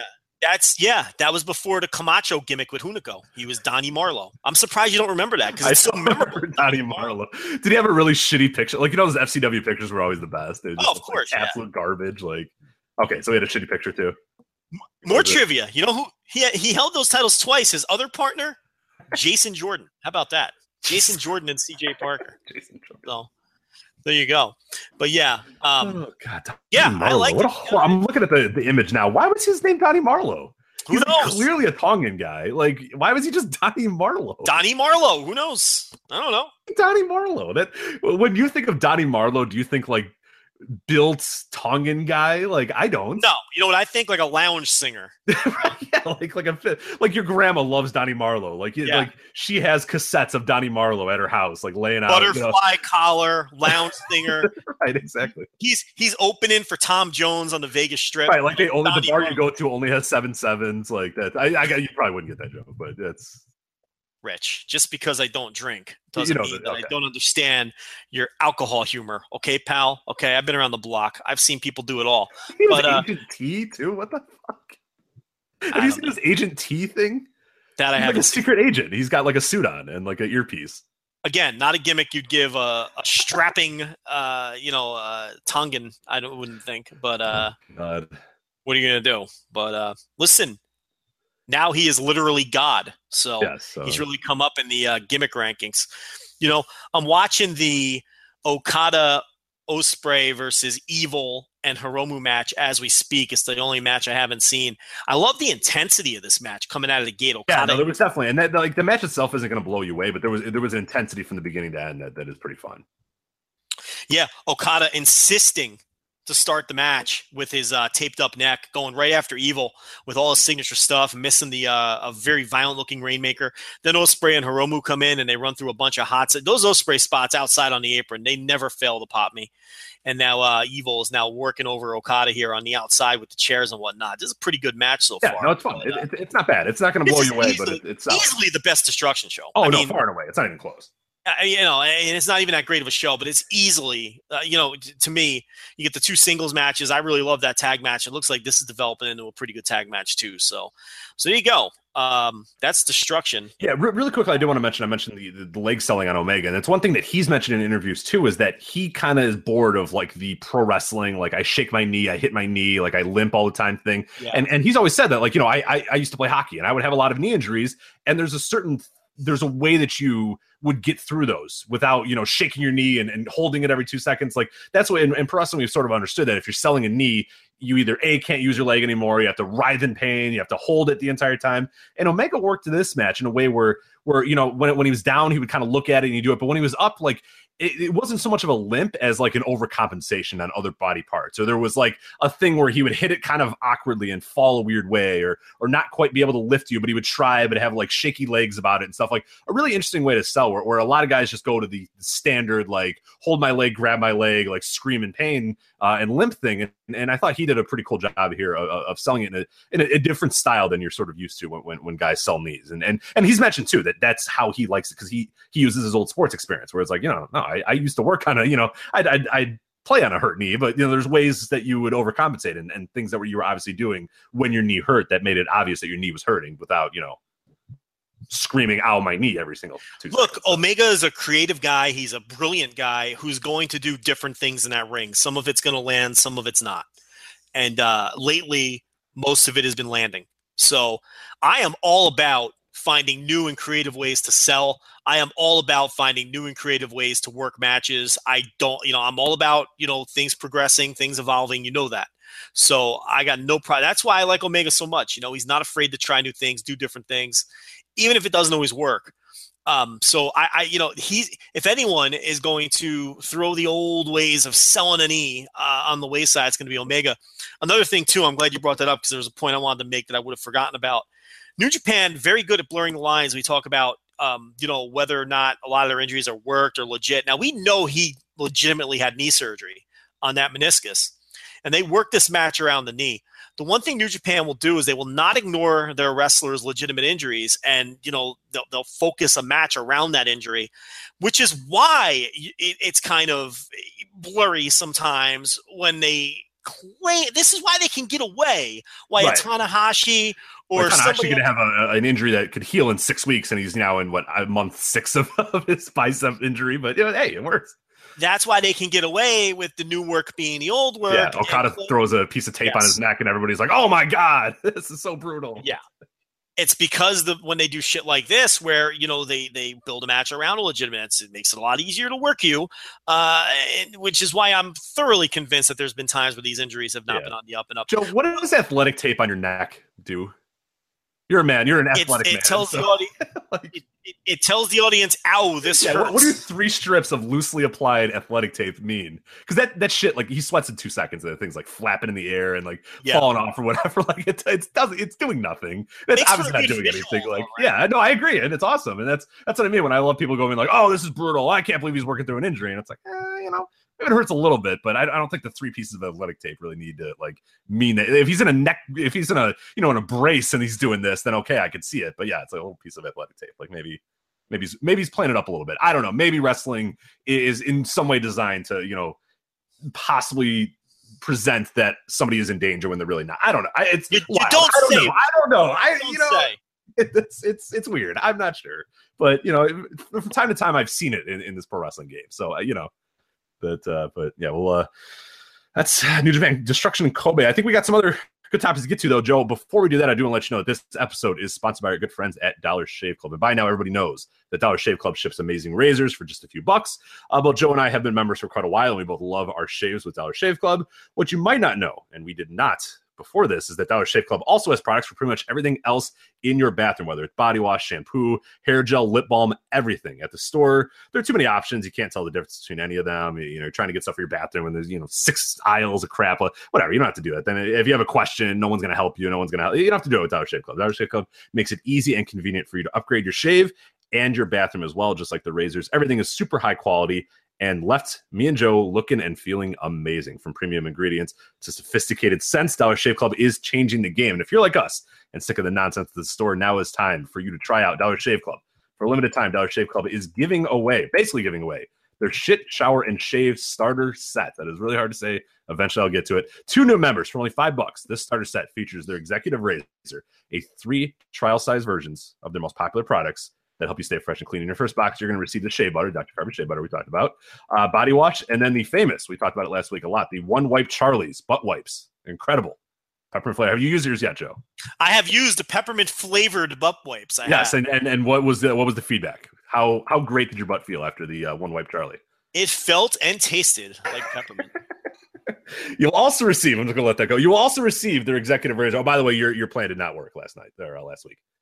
Mostly because it was too late and she fell asleep. But listen. I wasn't going to try. No, I wasn't going to try. But I can't possibly. Yeah. No, after I'm done doing this, do you honestly think, after I've just got done saying, honey, go sit in the other room while me and this dude from Jersey talk for 3 hours about pro wrestling? The Jersey thing, that's a side swipe. I shouldn't. Where you're from does not matter at all, Joe. But you know what I mean? Like, it's very hard to, after that 3 hours, go like, all right, you ready to do this thing? Let's go. Now you're going to eat my butt is what you're right. Like, that's kind of hard to go from. Like, it's mostly like, I thought you said it'd be 3 hours. That was like 3.5. I'm like, well, Joe was talking before and after. Like, that's pretty much what I get from afterwards. And then, like, I'm hungry or I'm tired or I'm already asleep type thing. So it's a little tough. But so no butt eating going down. No. Maybe another time. And the peppermint flavor couldn't. Well, we'll see it. You know, it's not the end of the. It's not the end. We still have. I still have 2 of those, so we'll see how it goes. All right. Keeping one. I put one in the special slot. One wipe Charlie's butt wipes. You also receive their executive razor, which includes their premium weighty handle and a full cassette of cartridges. After the first box, replacement cartridges are sent for only a few bucks per month, and this offer is exclusively available at dollarshaveclub.com/voices. That's dollarshaveclub.com/voices. Dollar Shave Club's high quality products will have you covered. From face to cheeks. Oh, it's from face cheeks to butt cheeks. I always mess it up. From face cheeks to butt cheeks, there's no better time to try the clubs. That's dollarshaveclub.com/voices exclusively at dollarshaveclub.com/voices. So it's a good little deal there for you. What the hell were they thinking giving us an ad read with butt wipes? I mean, they knew. They had to have known. They not know who they're dealing with here. And then like the butt cheeks part, like I kind of laugh at, like, for some reason butt cheeks makes me laugh. Like it's just a weird, like why would I laugh at the term butt cheeks? But it's like, I don't know. It's just kind of. Do you laugh when you hear butt cheeks? I don't know. That's butt cheeks. I don't know, Rich. It's just kind of silly. Like who says butt cheeks? I haven't heard anybody say butt cheeks in a while. It's a tricky ad read, but that shower shave starter set is really, I gotta stop. Shower shit, and that's exactly what the copy says. And I'll say, I did hear one national radio host who had a very similar ad read. How does he handle the asterisk instead of the I that they give us? He won't say it, and he will not say butt wipes. Oh, really? Oh, boo. I don't want to say who it is, but he will not even say butt wipes. He will.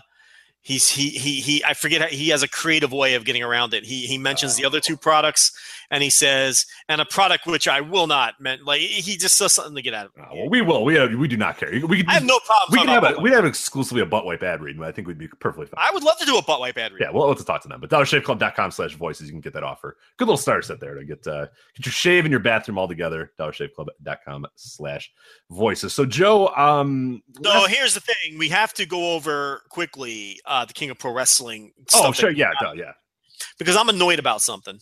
Okay, and Joe Lanza, okay, all right. Believe me, I'm very annoyed about something here.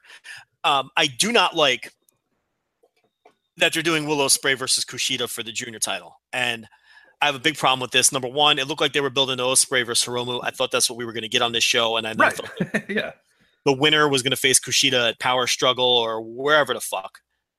Okay. Then many people were saying, well, then what do you do with Kushida? Who cares? Put him in a tag in the prelims. It doesn't matter what you do with Kushida at that point. Okay. But I'm annoyed because they sort of had the 3-way showdown at one of these Endless Destruction shows, and they had Will Ospreay knock out Hiromu. I don't have a problem with that. Okay. But my problem is Will Ospreay has faced Kushida 4 times now? So this will be I think, is this the 4th or has there been 4 already? Well, I think there's been 3 in New Japan because he lost 2 title matches to him. He lost the Super Junior final to him. Right. And he's also counting, if you listen to his promos, a match he lost in Europe in the World Cup of Wrestling. Oh, you're right. He did come out there and say you beat me 4 times already, but so once he injects the charm. So here's the thing. Once you inject that into a New Japan promo, it's now part of New Japan canon. Do you agree with me? Correct. Yeah, no, I agree. Yeah. Okay. So what they're saying here is, okay, that he's 0-4 against this man. The last time they faced each other, he lost to the man in the Super Junior finals. He hasn't won a singles match since. What is the basis of him getting this title shot? Knocking out Hiromu when they had a 3-way stare down? Rich, I hate it. This is terrible booking. I can't stand it. This is terrible booking from a creative, from a continuity standard, from an aesthetic standard, that a guy, Kushida owns this man.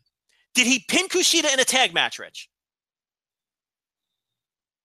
He did not. I'm trying to remember if he didn't. Yeah, because he's been doing stuff with Hiromu, right? He's been gone. Right. Oh, yeah, duh. Yeah, he hasn't been there. Yeah, duh. Yeah. He just walked out. Did he beat Hiromu in a hard-fought singles match to become number 1 contender? Well, he knocked him down. I guess he ran out before Hiromu did and started cutting a promo about how he loses all the time. So I guess that he did not. Did he? Has he beaten Kushida in the past to justify this? No. Yeah, his justification is I've never beaten you, which is just silly. It's like thank you. The justification for this match, The build for this match is, I can't beat you, so I want a title shot. What the fuck is that? and listen, who has been screaming louder than Joe Lanza that they need to push Will Ospreay? Nobody. They've been letting this guy waste away. I've been begging for them to push this man. So it's not like I don't like the guy. It's not like I don't think he deserves the push. But here's the thing. I think he's winning. Which is even more ridiculous. Because if you're going to do this match, he's got to fucking lose. He has to lose. Keep the story going. Let him go 0-5. Shit, I don't care if he never beats the guy in his career. But you can't have him come into this match 0-4 as the story without doing anything to earn the title shot. Rich, I don't ask for a lot. Give me a crumb. I'm not asking for the whole fucking cake. All I want is a crumb. Give me any justification for this man getting a title shot. There is none. And that's a big problem here. Sometimes I am so tired of, I'm the guy who comes down the aisle after you win your last match, so I get the next title shot. I'm so sick of that. And in a case like this, there's no justification for it. Storyline right. And like you're saying too, for people that didn't see it, Hiromu runs out and the announcer's like, oh, Hiromu's going to be in this match too. But then Ospreay knocks him down. And then because Hiromu didn't get a chance to either, I guess, stare long enough or grab a microphone and say something, that he never had his chance. So then he threw like a hissy fit in the ring because he didn't get the chance to get in the match. Right, so it's right. What are we doing? like a toddler. He threw like a legitimate 10-year-old hissy fit, which looked ridiculous too. Yeah, the other two guys left and said, okay, I'll see you in King of Pro Wrestling. And then when he woke up from his knockout blow, he threw a fit like a 2-year-old toddler. And this leads me to my other point. What the fuck are they doing with Hiromu? Rich, I warned did I not warn everybody? Well, Joe, I believe if we roll back the tape, about 40 minutes ago, you said something about how Gato doesn't book the juniors how you want them, but books them well. Yes. I'll remind you. I'll bring the tape. Hold on. There's a difference. No, you're not understanding what I'm saying. What I'm saying is I don't think he ignores the singles juniors the way that he ignores the 2 tag team titles. I just don't think people like what he does, but I don't think he's actively ignoring it. Does that make sense? I think yeah, but I don't know. I guess I was saying that he's not ignoring it, but that it's just bad. And it's just... Listen, I'm not arguing that. I see what you're saying, though. You're saying that, at the end of the day, he just throws 3 names into... Yeah, okay. I see what you're saying. Okay. That's a distinction. Okay. Yeah, I do think it gets attention. I just don't think a lot of it is pleasing to the fan. I don't think what he does is pleasing, like shit like this.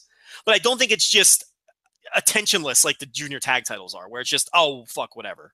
You know what I mean?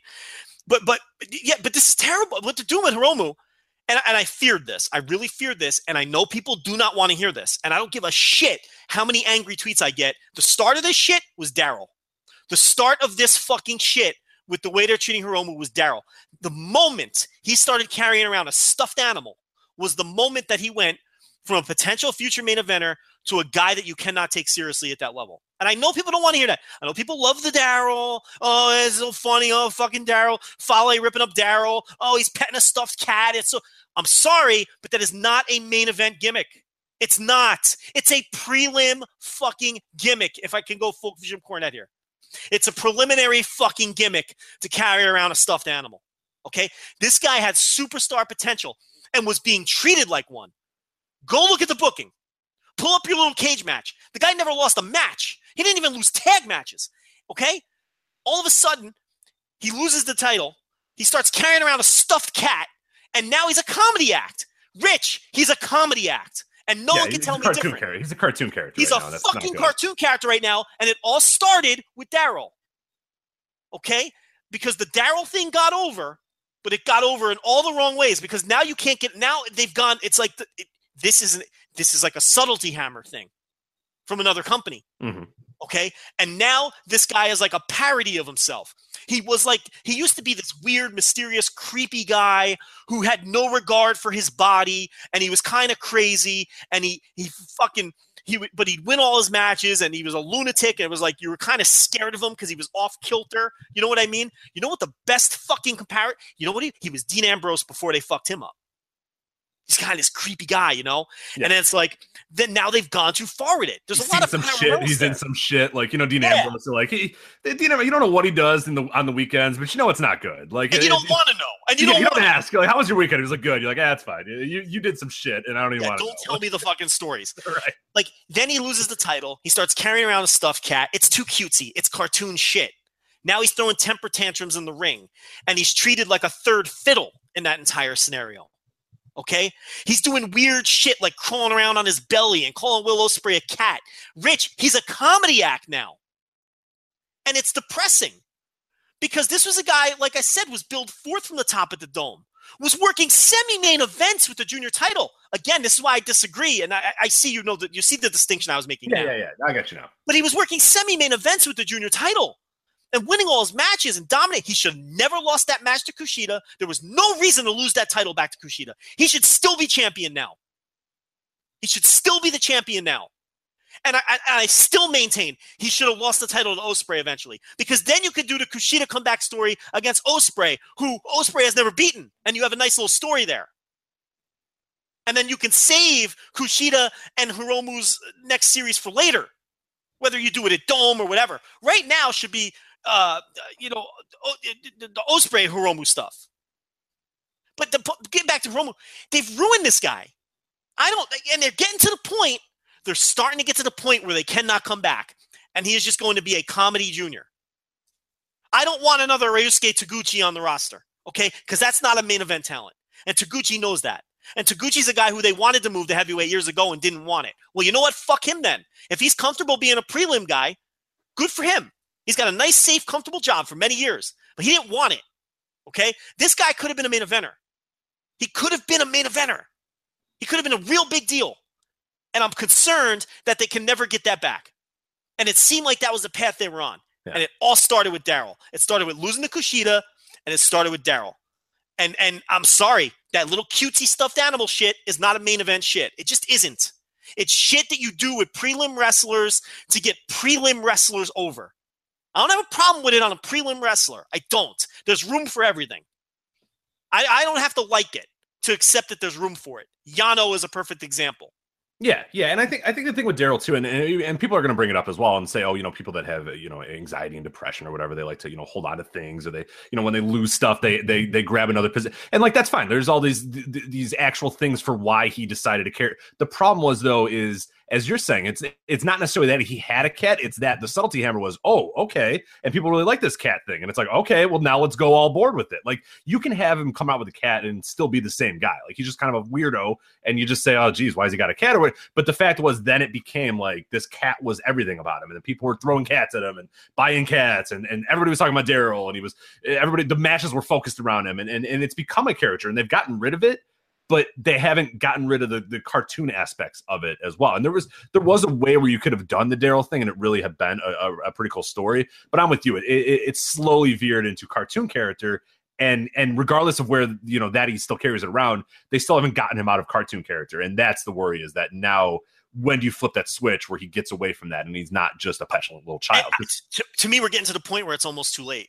Right, and the problem too is because people bring it up and they're saying, oh well, he's a guy that has anxiety, and he's got these little things, and he's got these issues. But the problem though is that's not how New Japan saw it. They saw him as he's carrying around a cat because he's like a literal child. You know what I mean? And that's sort of what they've done with it. Whether that was the intention initially or not, he's like 10 years old, and that's kind of what they've been doing with him recently, when that's not what it was before. He was just a weirdo. The weirdo is probably not the right word. He was kind of a weird dude, but like a guy, like an eccentric guy, like a guy that you didn't quite understand. Like he was kind of in his own little world. Yeah, he was off balance. He was a fucking nut. Right, which is it is a cool little story to tell, and then it made sense that then he loses the title and then looks to have anything to have possession of, and even, regardless of if it's a stuffed cat or whatever. The problem though is that New Japan and the fans attributed stuffed cat to like a child. And childlike tendencies, and now he's been a child, and now he's a 10-year-old child, and now he's throwing hissy fits in the ring and stomping down like he's the so, and that's the problem. They haven't got away from that yet. And look, I'm not saying he's not over, but there is a definite cap on how far up a card you can go doing a gimmick like that. It's just a fact. Right. Tomohiro Ishii doesn't, throw a hissy fit if he loses the match. No, and you don't stomp around the ring. He beats the fuck out of Naito, which he did at Kobe. He lost the match and just went, "You motherfucker," just like slapped him for 10 minutes. So show me the serious main eventer that carries a stuffed animal to the ring. It's just not a main event gimmick. Yeah. And that's the bother here. It wouldn't bother me if it was a prelim guy who I just saw as a prelim guy. It bothers me because this was a potential top guy who seemed to be on that path. They were already putting him in semi-main events. He was on fire. He was over without doing this, so why do it? Yeah. You know what I mean? It's not like this was a wrestler that needed some kind of boost. No, that's and the again, other. like, I don't think that was the intention. Wasn't have the stuffed cat and this is going to be your new thing. I think it just kind of grew. I think it took on a life of its own. Exactly. Yeah. Right.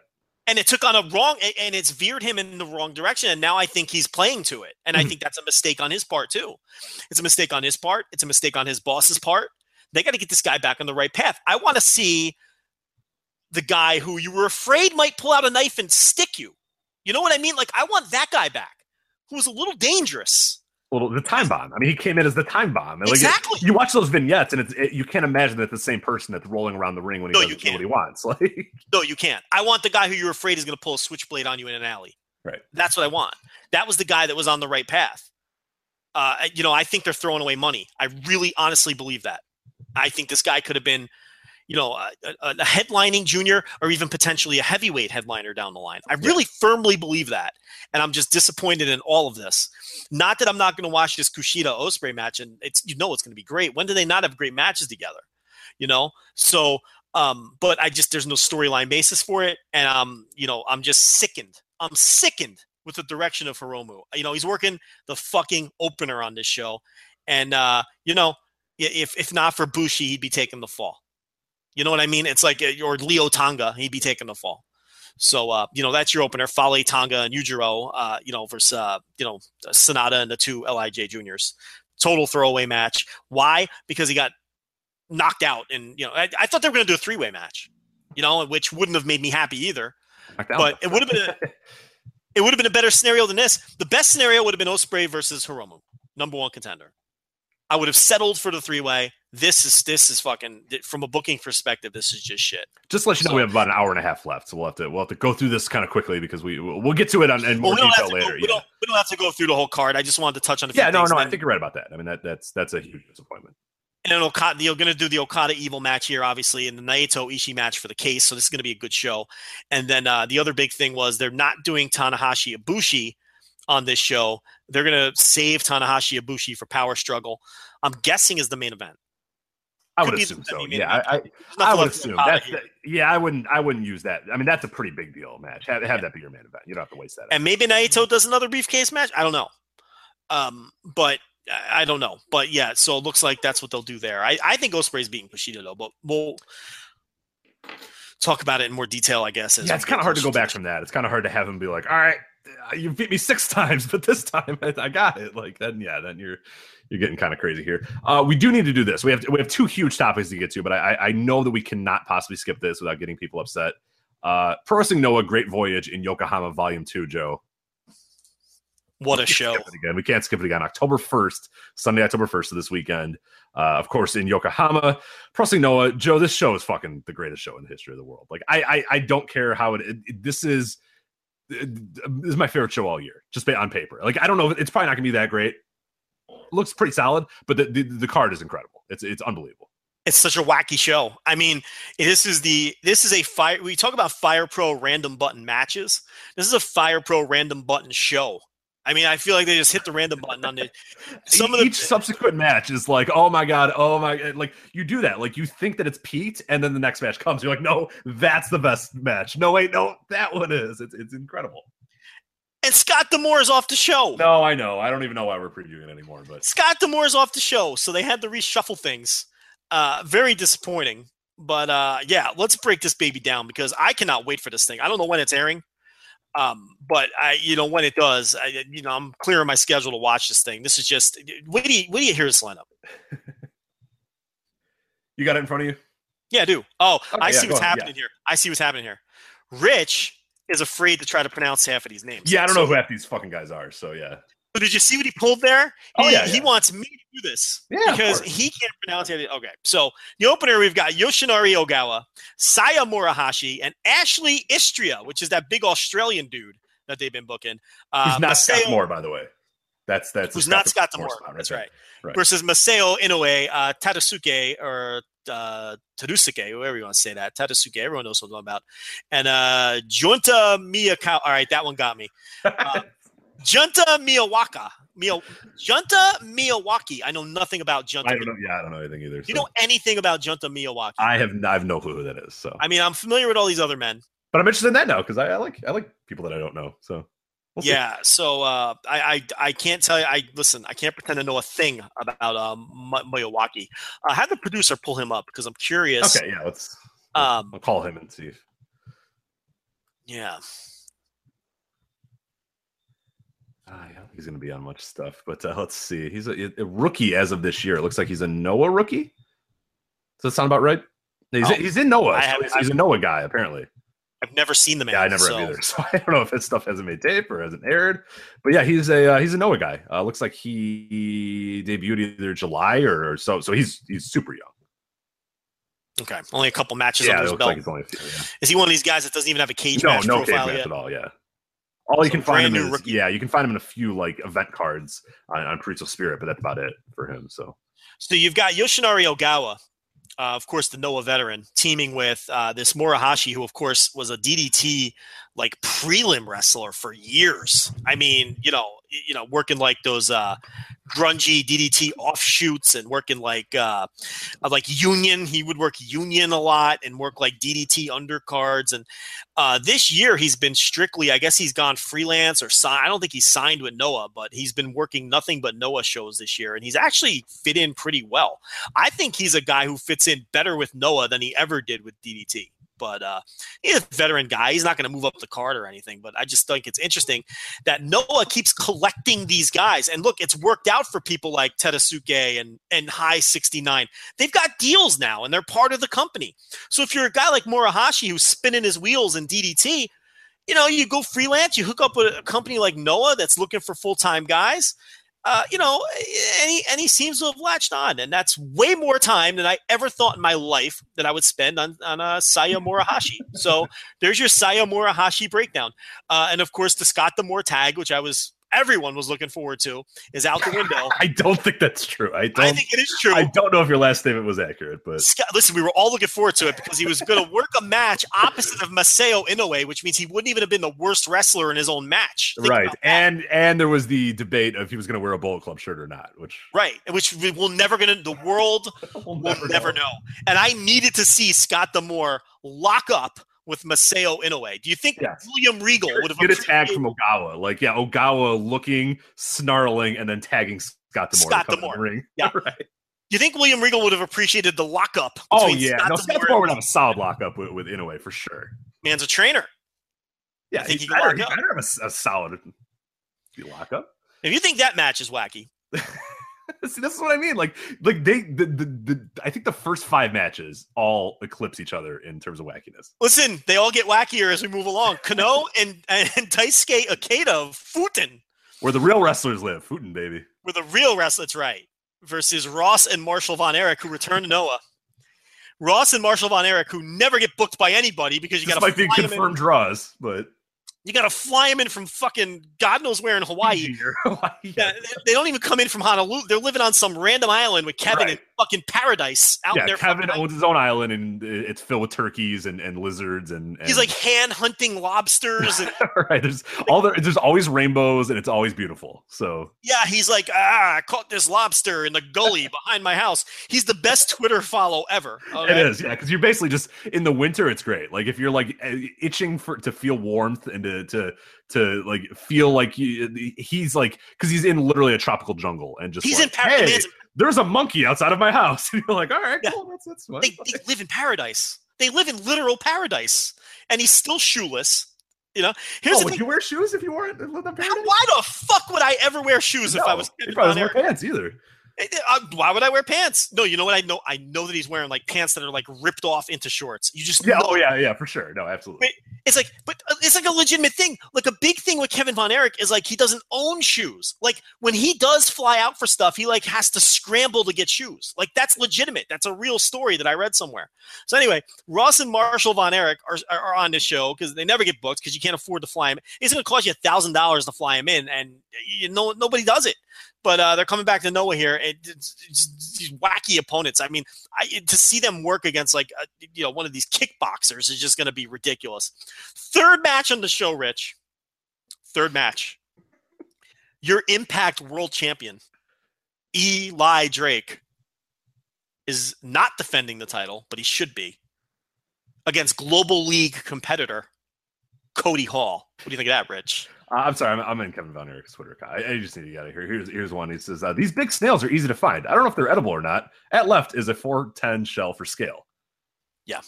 But it's this giant snail. These young gingerbuds make a natural mosquito repellent.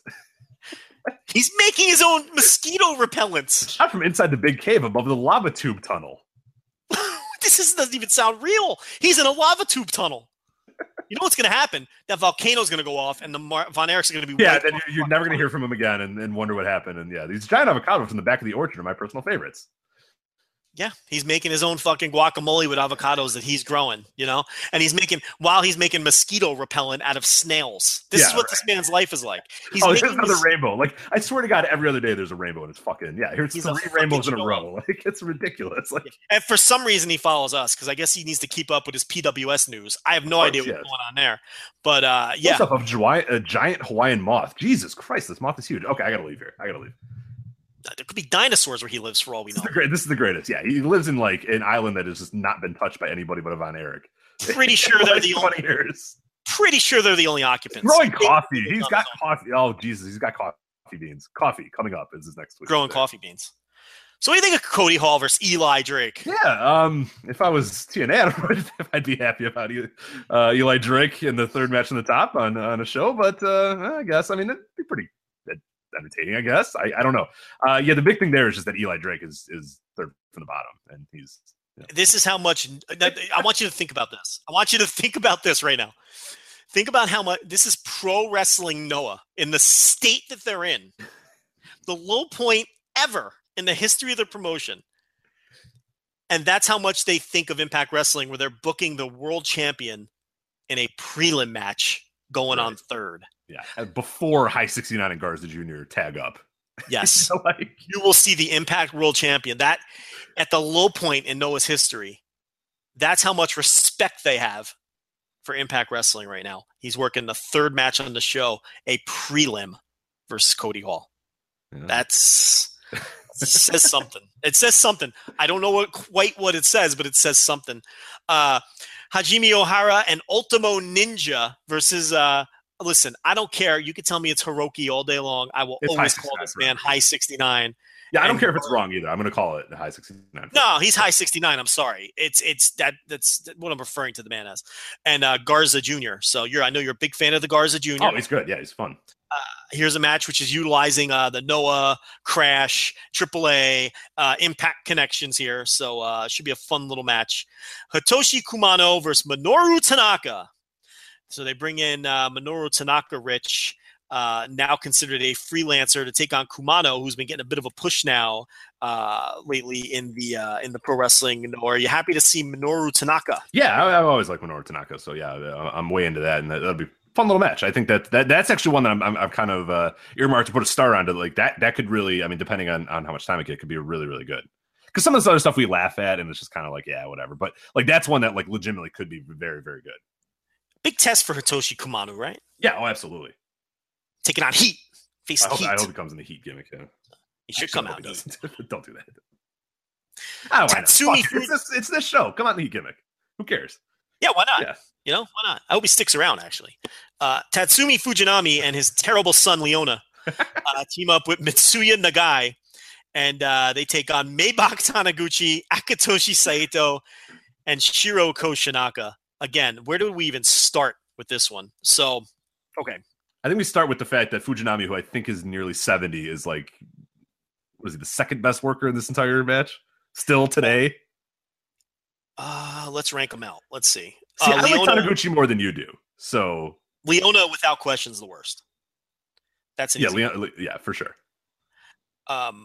Koshinaka, of course, participant in the. He looks good in those Rambos, Yeah, right? he's fine. No, I think he's all right. He held up pretty well. Yeah, I think he holds his own. He's kind of been the same guy Akitoshi's for like 10 years. Like I'm going back for a Noah project and watching like old, 2005 Noah. And he's basically the same guy. I mean, nothing has changed about him much at all. Who's Saito? Yeah. Oh no! Koshinaka. Oh, Koshinaka. Yeah, I think he's basically been the same guy for like 15 years now. So. Well, yeah, he had that brief Noah run. What, like the middle portion of the 2000s, I guess it was, in between New Japan. Right. Yeah, that's. I've been watching a little bit of that stuff, and like what you see there is basically what you saw in the Rambos too. It's like not much different. He just kind of runs in the ring and slaps his ass and hits people with it, and that's about it. So. Yeah, and then Saito. I thought you meant Saito's been the same. No. Guys. Because he has been. I mean, that's a guy who never fucking changes. And it's like I always hate that guy, and I don't want to watch him. And then once or twice a year, he had a really good global league last year, Saito. I know that sounds like a weird point to make, but hey, this is a weird fucking show. So, yeah, I don't know. You could make the argument that Tatsumi Fujinami at his advanced age is like the second or third best dude in this match. His son, without question, is the worst person in this match. I don't think it's even debatable. I mean, Leona is fucking terrible. Yeah. And the thing about Leona is he loses on these Noah shows. Like right, yeah, the last Noah show I watched, he fucking who beat him? Someone beat the shit out of him. I'm blanking now. But the whole story here is that that he doesn't fucking. Was he in a tag or was he in a single? I gotta look this up now, or it's gonna bother me. Yeah, but, I was gonna say I don't know, nor do I care. You didn't watch the? It was the show that Eddie Edwards won the title. I thought maybe you watched. Was it Kano that beat him? I'll look it up right now. Hold on. Yeah, I think I kind of remember that. It was the Cork and All show where why do I think it was Kano? Look it up. That rings a bell. Yeah, it's Kano. You're right. Okay. It was Kano. Yeah. Kano beat him, and he beat him pretty handily. So it's like they keep bringing this dope back, but to set up, well, it was all a setup to book his father. Like that, you know what I mean? It was like the setup was for this show where, his father would come in. So, actually he hasn't lost all his matches. I think he's like 1-7 during this run, but he's terrible. He's a terrible wrestler. He's not good. He's so bad. It's sad. It's really like sad watching him wrestle. It's like sometimes wrestlers' sons, it's like you can tell they're just doing it because their dad. This is a perfect example. He's just not good. He's just really bad. Katsuhiko Nakajima and Masa Kitamiya versus Moose and Yuji Okabayashi. That is the greatest team in the history of wrestling. Moose and Okabayashi. I hope that they form a partnership that just tours the world. Like they realize that they're soulmates, and then for it's just Moose and Okabayashi. And we 10 years from now talk about how great that tag team was and how it all started on this night. Dude, that match could fucking rule. Yeah, oh yeah. That's a lot of beef, a lot of slaps, a lot of chops. There's a lot of good stuff in that match. That match could fucking rule. Nakajima's gonna kick their chests in, Oh yeah. And Kitamiya's too. Yeah, Kitamiya's gonna try to go toe to toe with these guys and fail, right? So I'm into that. It's gonna be a good fucking match. This show, I don't think there's any way this is not gonna be entertaining. Because even these train wreck matches are going to be fun because it's like the people involved and just these weird matchups. And then you have matches like that and Kumano versus Tanaka, which can be, nice little matches there. So we've got Hayata and Yohei. Again, another good example. Here's these Dove Pro guys, right? And Noah's just taking chances on people, and then they do well and they earn jobs. Yeah, so they show up in enough times where they prove their worth, and then you get signed. So it's almost like they were kind of like those seminar guys we talk about with indie seminars, where you show up a lot of times and you get booked sometimes, and then sometimes you can parlay it into something bigger. And that's kind of what these guys did. They brought him in because it was like they were just going. And we talked about that when Noah was in its absolute worst spot. It was basically they were just going and trying to grab guys from indies, local guys, sort of stuff like that. And little by little, they found some talent out of those guys. And yeah, these guys have parlayed it into a regular role. So it's pretty cool. Yeah, a lot of the I talked about Tadasuke. A lot of the Rattel guys that faction now were guys that were just indie guys, and they've earned jobs. So a lot of guys on this show, like talked about Morihashi, who kind of landed in Noah this year. Maybe some of these other guys earned some more bookings, and they end up with jobs. But Hayata and Yohei, new junior champions, they won those titles on that Korakuen show that I just talked about. They beat High 69 and Taiji Ishimori, who were champions for a while, the Double X team, and that wasn't a bad little match. match. I thought that was the second or third best match on the show. So Hayata and Yohei, the Rattel, part of the Rattels group. So they'll get their first defense there, and they're going to win. They're facing two DDT young boys, Katsumata and Mao. So they'll beat those dudes. But good to see some DDT participation here. So let's see. I guess those are DNA guys, though, right? Yeah, so yeah, I believe they are. Wasn't wrong. Junior title match, Taiji Ishimori defends against Daisuke Harada. So that's just your it looks so boring, right? That's just a standard issue Noah match. Right, yeah. You know, it'll probably be really fucking good. But, second defense for Ishimori. Of course, he was a double champion before he lost the junior titles in Cork and Hall. And now we're getting into the serious stuff where we got Go Shiozaki and Atsushi Kotoge, the brand new tag team champions. They defend against Muhammad Yone and Quiet Storm. So that should be a lot of fun. I don't know if you saw Yone and Quiet Storm challenge the new champions. I did not. Yeah, I don't remember. Quiet Storm, a tremendous promo. Okay, where he just basically he's got one of those voices where it sounds like he swallowed a box of nails. You know what I mean? And he's got short little arms, and he's pointing with his short little arms, right? And he's screeching like he swallowed a cup of spider webs. At the new champions, Kotoge and Shiozaki, who defeated Maybach and Marufuji for the tag titles. Which, Rich, I think that's a match that you might want to go back and watch. I thought it told a really good story where Kotoge actually, look, we know Shiozaki can go toe-to-toe with these guys. He's been doing that for years, right? But the story of the match was Kotoge, the former junior, who, is stepping up in class a little bit, and he kind of had to prove himself against these heavyweight guys, and he did, and he ended up scoring the fall, pinning Maybach. To win the titles, which you would think that Go Shiozaki would score the fall, right? But it wasn't. So they went with Kotoge there, and I'm looking for my notes. I know I had more notes on this. Yeah, it was Kotoge pinning Maybach, and it was really the story was Kotoge withstanding the assault of these two heavyweights, and that was the larger theme of the match, and proving his weight is proving his muscle as a heavyweight. You know what I mean? And right, scoring the fall and scoring the pin. So they'll defend here against. Yone and Quiet Storm, which are a regular team in Noah, but that's a perfect team to get your first defense against. It's like a mid-card tag team, and it's a good opportunity for the champions to solidify themselves against the Funky 50 Powers, Rich. I mean, everybody's a big fan of Funky 50. I mean, it's just a great name for a tag team. Okay, this is a tremendous name. I like those guys, good mid-card tag team. Then Eddie Edwards defends against Marufuji. Of course, Marufuji and Maybach drop the tag team titles. Everyone seems to think that if you're following traditional booking logic, the reason Marufuji dropped the tag titles was because he's going to win the title here from Eddie Edwards. Two reasons. Number one, Noah is in the absolute shitter. They waited out the Nakajima reign as long as they could, but it just kept getting worse and worse. No one thinks Eddie Edwards is going to be a long-term solution. So the idea, at least in my mind, Rich, is to get the title to Marufuji, who is the one guy who is kind of like your historical proven draw and has drawn as recently as last year, both in New Japan and drew the year before going up against Minoru Suzuki a few times. So, you have, this is the ace of the company, so to speak. Your one proven draw. You want to get the title back to him to kind of right the ship, no pun intended, get some fans back into the mix. But you don't want to kind of have him beat Nakajima yet, right? Because you don't want to totally give up on Nakajima. So you use Eddie Edwards as the classic transitional champion. Yeah. Oh, yeah. That's all he is. I mean, this is almost a mortal lock that Marufuji's winning, right? That's what you see here, right? That's basically their train of thought here.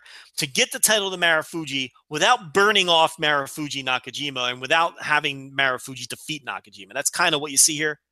Right, yeah, I do, and I think it makes Nakajima look like less of a chump that he just lost to like this random guy who came in and for a little bit versus like it does feel like a complete like total failure if Marufuji just comes in and beats you again, and you know what I mean. That's just kind of Nakajima's just like, oh, okay, well, yeah. And whereas now you'd have that thing where like, hey, look, I got caught on a bad day by that guy, but now I want to fight you. So you build yourself, you get a few more months out of it with your transitional champion. But yeah, no, I think it's a mortal lock that Marufuji wins. And I think they wanted to get Marufuji in the main event of the show somehow, too. Mm-hmm. Yeah, I mean, they got to draw some fans of this thing. I mean, that's why you're bringing in Tatsumi. We're joking here, but that's why you bring in Tatsumi Fujinami. You know what I mean? That's why you bring in a Yuji Okabayashi. That's why you get the Impact participation and you bring in guys from DDT and you're trying some different things because this is Yokohama and this is a great Voyage show. This is going to be one of their biggest shows of the year. And man, they're just not doing well. Yeah, the days of Noah drawing by being Noah are pretty. They have to go the route that we've seen with when Big Japan does a super show and it's filled with guys from other companies and All Japan as well. Yeah, has been doing it recently where they just fill their shows with a bunch of random guys. DDT will do it from time to time as well, but they've been able to kind of rely on themselves. But Noah's at that level now. I mean, that's it. They're not what we back in the day where they could just run Noah shows and people would go. It's not that they have to be kind of a sideshow in some ways, but they got business at the top, and the top things look awesome, and what they booked on the bottom looks pretty fun too. So yeah, I mean, so you utilize your promotional partners, you bring in the Impact World Champion, you hope that gives you a little bit of juice. You bring in Tatsumi Fujinami, and you hope you bring back some old school fans. You run like a couple month little program with Leona that leads to bringing in his father, who's inarguably the biggest star in this show from a historical perspective. You put Marufuji in the main event. Look, I got to give them credit, Rich. They're trying. They're trying to draw some fans to this show. So they did some wacky things to attempt to do that. I think they really did put their best foot forward here to attempt to do so. Maybe Marufuji Nakajima would have been a bigger main event and drawn a few more fans, but I kind of see the logic too. And look, we put Nakajima behind the 8 ball, and he was in a real unfair situation. Rich, I don't think anyone would have drawn in his situation. So maybe they feel the same way, and they're like, look, let's get the title off him, move him down the card a little bit, let him work his way back up, and maybe we can build to Nakajima Marufuji down the line and re-crown Nakajima and try this again.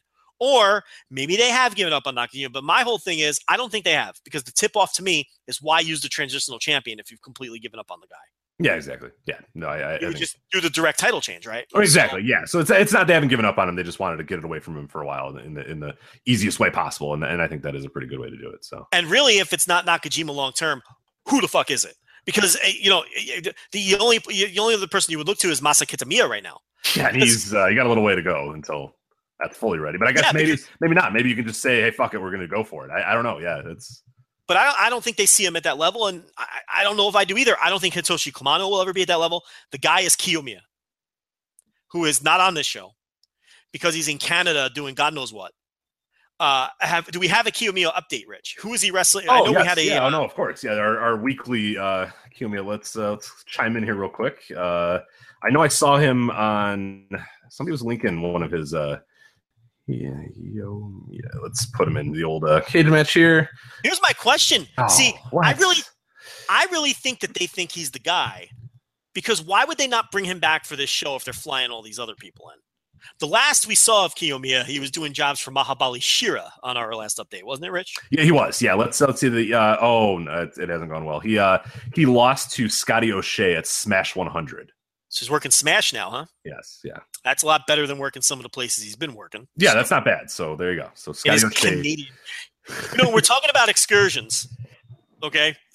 Earlier, they've sent Kiyomiya to Canada to work with Scott D'Amore, I guess, because he's, I guess D'Amore is handling this. I'd assume, yeah. So he's worked a lot of that CWE promotion. And he's worked some decent people. He's worked Jonathan Gresham. He's worked Silas Young. I'm just looking through his match history here. He's worked Gresham a lot. He's even teaming with Gresham a lot in that promotion. So, and of course, listen, you work with Mahabali Shira, it means you've worked with the best, right? So he's getting in there with it. But seriously though, back to my point though, he's on this Canadian excursion. But do you think, am I reading too much into it? But don't you think they would have brought him back for this show for like a one-off, since they're flying Scott D'Amore in anyway? Why not throw him on the plane? I think they're keeping him away for a purpose. Yeah, I agree. He's going to come back with a vengeance when he comes back. So he's going to be a super push guy, and they need that other guy, because I really don't think it's Kitamiya, because we would have seen signs of it already. And Hitoshi Kamano, I like him. I just don't see him as a star. I just don't. In fact, when he was coming up with Kiyomiya, I always saw Kiyomiya as a bigger long-term star than Kamano, even though Kamano has developed into a nifty little worker. Just needs a haircut. How do you like that? Nifty little worker. Nifty little worker, yeah. Kiyomiya just needs a haircut and get that fucking hedgehog off his head that he has. But terrible haircut. Just not a star haircut. Get rid of the bigs. Why is it all over your forehead? Get it. Just. He's no Ashino. He does not have a star haircut. Look at that, man. Just do something. Get it off the forehead. Yeah. Grow a menacing goatee and get yourself a decent haircut. And follow the path. I think he's like 21. He might not be able to grow a goatee. So it's a good point. But, you got to follow the path of our Wrestle One world champion that we've adopted, which I haven't watched their show from Yokohama yet. Have you? No, I did watch parts of that. Yeah, no, it's actually pretty fun. Good show. He defended against Jiro. Yes. Oh, that's why. Yeah, it's a great match. It's fun. Oh, you saw it? Yes. Go watch it. It's really, really fun. Spoiler alert. Don't tell me who wins. I won't. But because I really don't know, honestly. I mean, I suspect who won, but I don't know for a fact. Yeah. Was it a good match, the main event? It's solid. It's not like spectacular, but it's okay. It's fun. Jiro's awesome. Is it worth my time? It's worth your time. Yeah, it's worth your time. You're not going to come away. You're not going to be rewriting your match of the year countdown, but it's worth it. Okay, good. I was planning on watching most of that show. I mean, I'm sure some of the shit is unwatchable. I hope my boy Andy Wu is on the show. I don't remember. I only watched the main event, I think. So I like Andy Wu. You know who else likes Andy Wu? Taz fucking loved Andy Wu. He loves him some Andy Wu. I think he just likes saying Andy Wu. He did, but he had no idea. It was one of the only names he could actually pronounce. So yeah. And I'm not sure that was a tag match. I'm not sure he knew which one was Andy Wu. No, he just knew Andy Wu was a guy. But he really liked saying Andy Wu. And he loved Jiro's jacket. Yeah, that was the only thing. He was fascinated by the jacket. He's not the only one. I've got friends who are like casual, they'll watch this Japanese stuff sometimes when I recommend it. And I've had more than one friend text me and say, how does that man's jacket not come off in these matches? Oh, he comes out like a fucking star, by the way. You'll see if you watch that match. Jiro's a fucking legend. Hey, who was screaming about Jiro 3 years ago? It was us. Right. Yeah. It was us, I screamed about Shino at the time, too. So yeah, he's doing jobs to fucking Muda and all that when he could have been beating those guys on the way up. You know what I mean? It's like, okay, we've got so much to talk about. Why are we talking about Jiro? I don't know how we got off on Jiro, but we're gonna somehow skip No Mercy because we were talking about Jiro, but can't skip No Mercy. Got to do No Mercy. Well, we can't skip this other story, which we definitely have to talk about, which is yes, the American Indies are still exploding, still blowing up, still a mess here. Last we spoke, the lawsuit was coming out between FloSlam and WWE Live. We knew a little bit of details. It got a little more crazy as the week went on. Friday, FloSlam or announced that they were not going to be airing the WWE Live shows. WWN or Evolve said we don't really care because we're going to put them on WWN Live, and it was a weird thing too. There was like weird passive aggressiveness where for what was it for a few hours, like no matter what FloSlam would tweet out, Gabe would like retweet it and be like, I can't wait, you guys are the best, like this is great, this is wonderful. And then that all went away once they said they're not going to air the show anymore. So you had that. A little bit of an update before we get into the big smoking gun that happened over the weekend. But I don't know if you went over to the old FloSlam.tv, Joe, but every single DGUSA, Evolve, everything that they've ever had on their network is available for free right now. What? I don't know. Wait. Run that by me again. Everything that they've ever aired and everything that's in their net it's free. And the archives as well? Yep. They're just giving it all away for free. Yeah. Yep. So they're just sticking it to Gabe. I think so. If we've aired it, you can fucking watch it, is what they're saying. If you gave it to us, we're gonna watch. I mean, they have DGUSA like open the Golden Gate. You want to watch Open the Golden Gate? Boom. It's a full FloSlam master library list right here. It's this link. Sir, that was Akira Tozawa versus Johnny Morrison. No, that's a good show. That's why I mentioned it. I love that show. How did I remember the main event to that? It's crazy. Yeah. I don't remember anything. Here's a master list of everything that's in our library at the moment. You can use it while we work and organize to fill our archives. So this is an old page that they had up that was just kind of always there for their archives. But kind of paywall. Yeah, but you can click anything. I mean, right now, what do you want here? Let's DGUSA. Let's go. Fearless 2010. Boom. Click Fearless 2010. And there we go. So there's a play button. And then I hit play. And then Rich, can I watch all of my Shine, FIP, and ACW shows? All of my favorites. I believe you can. Yeah, I believe you're good. Oh, wait, hold on. This link isn't working. Oh, were they not all up? Or did somebody make a grave mistake and now they fixed it in the courts of us? Because it is out there and everybody was going nuts that all these DGUSA things were free. Now I don't know if they are. So to be fair, I'm not logged in at any level. Let me see. So at some point, they opened up the archives for free and announced it. Yeah, let me see, because I wasn't logged in. Like, I have an account there. I'm not an active member there, but I have an account there. Let me see if that that changes anything in terms of what I can watch. So, because it was out. I can't confirm. As we were recording this, people were talking about how they were clicking every link and everything was working. So let me see. Okay, so I'm logged in. So let me watch DGUSA Open the Southern Gate. All right, let's click that. Open the Southern Gate. I don't even remember that one. Maybe not. Open the Southern Gate. Did Tank work that one? Did Indie Jimmy Legend... Rave did. I know you're trying to joke, but Jimmy Rave worked twice on this show. So did Indie Legend Tank work that show? Tank did not work the show. Okay. Naruki Doi versus John Moxley, though. Okay, so the few that I clicked did not show up. So maybe in the course of recording this, somebody realized that that everything became active. So, okay. We'll calm down then a little bit because... Well, that was a dirty move for a couple hours. Give everybody a chance to download everything and rip it off of their... That's fascinating. Okay, never mind. Carry on.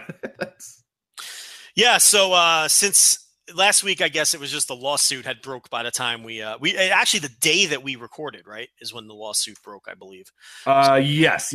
So thankfully we recorded. It was the one time where we weren't late to something. Little did we know that more stuff would explode later. But by the way, for people that don't, we have our the Evolve podcast on our network. Everything Evolves. We're going to talk about them here in a little bit. But they did their most recent episode.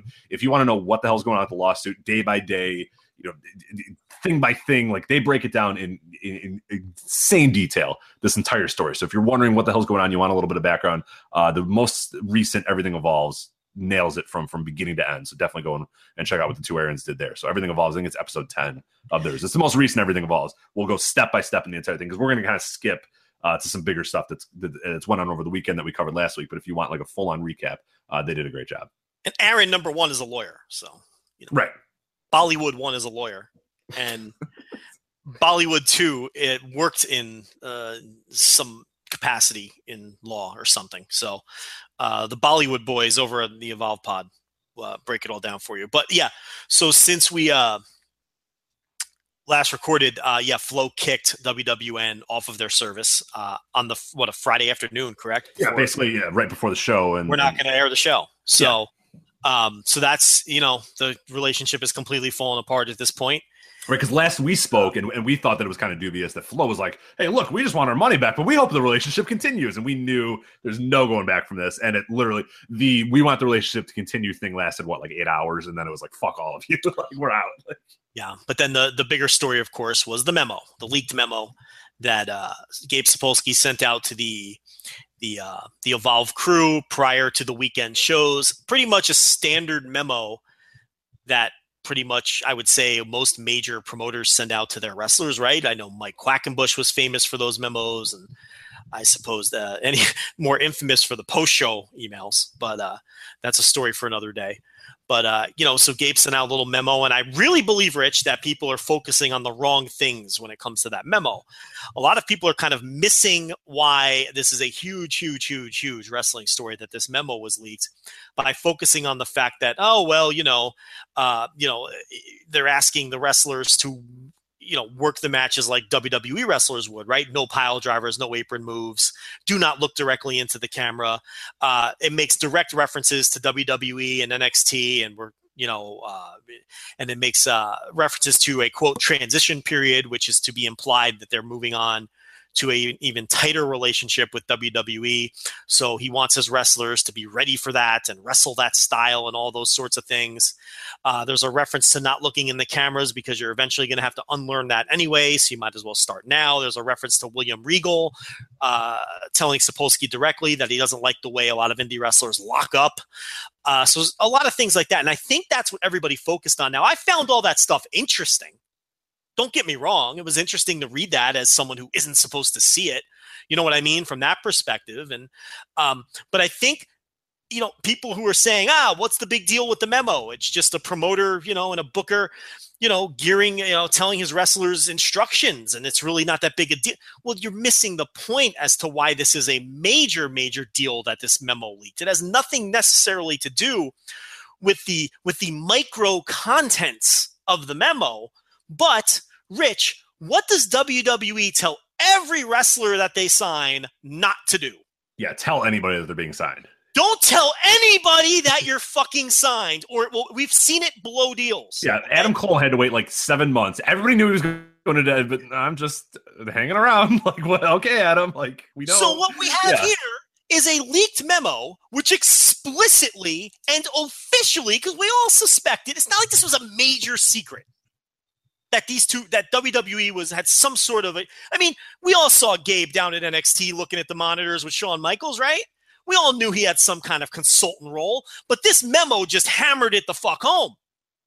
And WWE never likes that. They like to control the story control the narrative. You do not release it. We tell people that we've signed you. You do not tell people that you've signed with us. Or and this is why Gabe is going ballistic that this got out. Because it's putting in serious jeopardy whatever he has cooking with that company, because it is not WWE announcing it to the world. It's this leaked memo. And he's afraid that that company is going to look at him like he's a sloppy caretaker who can't control his people. And now this is out there for the world. And that is a bad look for WWN and Gabe that this thing got out. And that is why Gabe, and look, that's not me speculating. I can tell you for a fact that that's why he's going ballistic, that this thing got out. Okay? The Everything Evolved pod is on our network.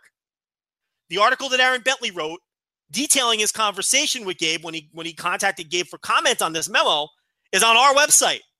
So I'm privy to everything that's gone on. This is why this is a much bigger deal than Gabe telling people to grab headlocks. Okay, guys? Right, or don't do moves on the apron, which, by the way, if you watched Evolve this weekend, pretty much none of the stuff that he said don't do, everybody just did it anyway. Which is a completely different topic. But right, but it's like this leak. Hey, and I can say, as somebody that was there, like those parts, the parts that everybody's hyper focusing on, I was there at Evolve 93. I was there watching. Gabe was sitting at a table, and a lot of times he was just at his phone or talking to people or doing some other stuff. He wasn't watching intently, going, "Oh, apron bump. Oh no, I told you not to do that." So that is not the most important part of this. I mean, everyone's focusing on the wrong things, and as soon as look, we found out about this stuff from the Aarons way before this became a thing. They acquired this memo on Thursday. Okay, and this leads to my next point, Rich. It was Friday afternoon that Flow kicked WWN off of their service, correct? Correct. That means that if the Aarons acquired... Like 12 hours after saying we want to keep this relationship going, we just want to, make things right. Correct. So follow me here. The Aarons acquire the memo on Thursday, which means the memo was written on Thursday at the very latest, correct? Correct. Which means the memo was written before WWN kicked before Flow. Yeah. Right. So the memo was written before Flow kicked them off the service, correct? Correct. So if I'm a Flow lawyer, okay, I am salivating at this memo. Because what this memo details is Gabe referencing a transition period to presumably WWE, because that's what all the references that follow carry. And if I'm a Flow lawyer, I'm saying to myself, this guy's talking about his next move before the relationship with my client is even over.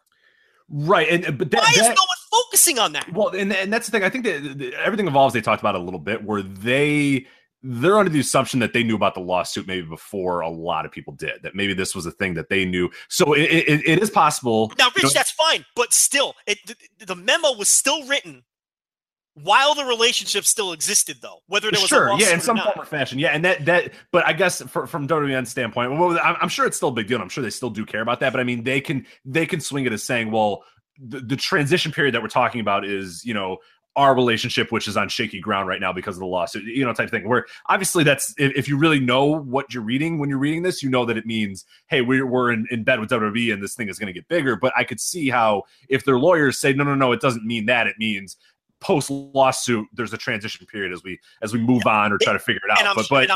If you're educated, you're going to maybe see it one way. But if you're just kind of a random lawyer, I think you're going to see it another way. I know what it means. But I'm just saying, if it's lawyer to lawyer, they might be able to swing it as that's what they meant by. Yeah, that's what I'm saying. Yeah. What I'm saying is the Flow lawyers can make a deal out of that and give the WWN lawyers a whole nother headache. Is what I'm saying. Do you see what? Because no, absolutely, 100%. But this memo is bad for the lawsuit. I'm sorry, it's bad news for WWN for the lawsuit. It was written before the relationship completely died, and Flow can just use that as an added headache. If I'm a Flow lawyer, I'm looking at that and I'm saying I can get something out of this thing. This is proof that they weren't fully committed to the relationship for whatever reason. And more details are going to come out with his lawsuit unless something gets settled. And it's getting ugly. Sapolsky's out there deleting all his tweets. This memo not only potentially affects the WWE relationship with WWN, it potentially affects the lawsuit where there's millions of dollars. It's a multi-million-dollar contract we're dealing with here with this lawsuit. It potentially affects Gabe Sapolsky's future with WWN. Just read the comments on the article on our site. that he made to Aaron Bentley. So potentially affects his relationship with WWN, his personal relationship with WWE. It affects his personal relationship with his wrestlers because now there's trust issues as WWN and Gabe Sapolsky scramble to find a leak. And everybody is focusing on don't do pile drivers. I mean, well, you shouldn't do apron pile drivers. Yeah, we know. Like, that's not. Yeah. Has everybody lost their ability to have critical thought here? This memo is about so much more than don't do apron bumps. I was thinking. Yeah, no, go ahead. Finish no. Tell me what you were thinking. Well, no, what I'm saying is one of the things that I really looked at it when I read this memo is not necessarily. We knew it was only a matter of time before Gabe. Gabe specifically was going to go there in some form or fashion, whether it's, once this full time thing went away, evolve and go, whatever, I'm going to NXT or I'm going to be a consultant or whatever. We know that that's probably his end game. And that's a great spot for him because WWE has sort of unofficially for many years used Gabe as that stepping stone. And I've talked to workers who have said, hey, look, I work for less. If, when I work for Gabe, I understand I'm going to get less. But I know that the next step, and a lot of times for Gabe guys, is the big times, is WWE. You get noticed when you work for him. They have trusted him for a long time. This goes back years and years and years. They have trusted him to have a good eye for talent and know how to develop talent and use them a lot of times to say, hey, who are the up-and-comers in the American scene? Let's look at what Gabe is doing and who he's using, and that's sort of our guy. Unofficially using that for a while, and then now sort of in some capacity using it officially. What this was really interesting to me is that I always assumed the end game was Gabe getting out and shutting down Evolve and not being a promoter anymore and moving on to NXT full time. What this sort of shows is, at least, tentatively what was going on here was that NXT was about to have a developmental brand for itself, or that WWE was going to have a supplement developmental brand. And obviously I don't know how the Evolve thing was going to work or what they were going to do with it or whatever. But to me, it was really interesting that we are in a transition period, that Evolve is in a transition period, that you all have to try to do this or be more conscious of this, because this is what we're going to need to do when we do that. I thought that was the interesting tone about it, the we. And I don't know if that just gave blowing smoke up people's asses, or if it legitimately that WWE, something that we've talked about for a long time, is have a touring India. You have your Florida loop and everybody goes there and they do their thing. But how valuable would it be to have another developmental unit that goes around the country, that goes around and is worked different in front of different audiences, in front of different things. And though we don't know that was official, unofficially, it kind of looks like that was what's going to go there. And that's like a landmark moment for them too. That's something that WWE has not done in a while, and would really have been a really different, revolutionary thing for this company to do, since they haven't done developmental territories in this form in forever, and seemed like they were pretty much stuck with the PC thing. So in some ways, it's sort of an admission maybe that the PC thing isn't the greatest thing, and maybe it's not leading to exactly what we want. So let's get a sort of a different developmental vibe or different developmental territory under our umbrella, and then we can do different things. The PC can be maybe for your guys, and the Largo loop can be for your guys that are just raw pieces, and then maybe we can move those raw pieces over to Gabe. Maybe Gabe can use those, and maybe we can use veterans on the raw pieces shows and stuff. But I thought that was the really interesting thing too, is that it wasn't I'm entering a transition period or you guys are going to be, it's we. And I thought, I don't know if that's blowing smoke up his ass, but the we part really hit me. It was like, oh, okay, this is a bigger deal than I thought it was. I thought it was Gabe closing up shop. Thanks for everything, guys. I'm good with my new job, but it's not necessarily. And this is why I think that the memo could influence the lawsuit in a different direction, because Flo could establish that this guy was looking to get out of this deal, prior to when shit really hit the fan. I mean, this is a whole big mess. I can't believe the lack of critical thought when it comes to people who should know better, people involved deep in wrestling media who just did not understand the gravity of this exposed memo.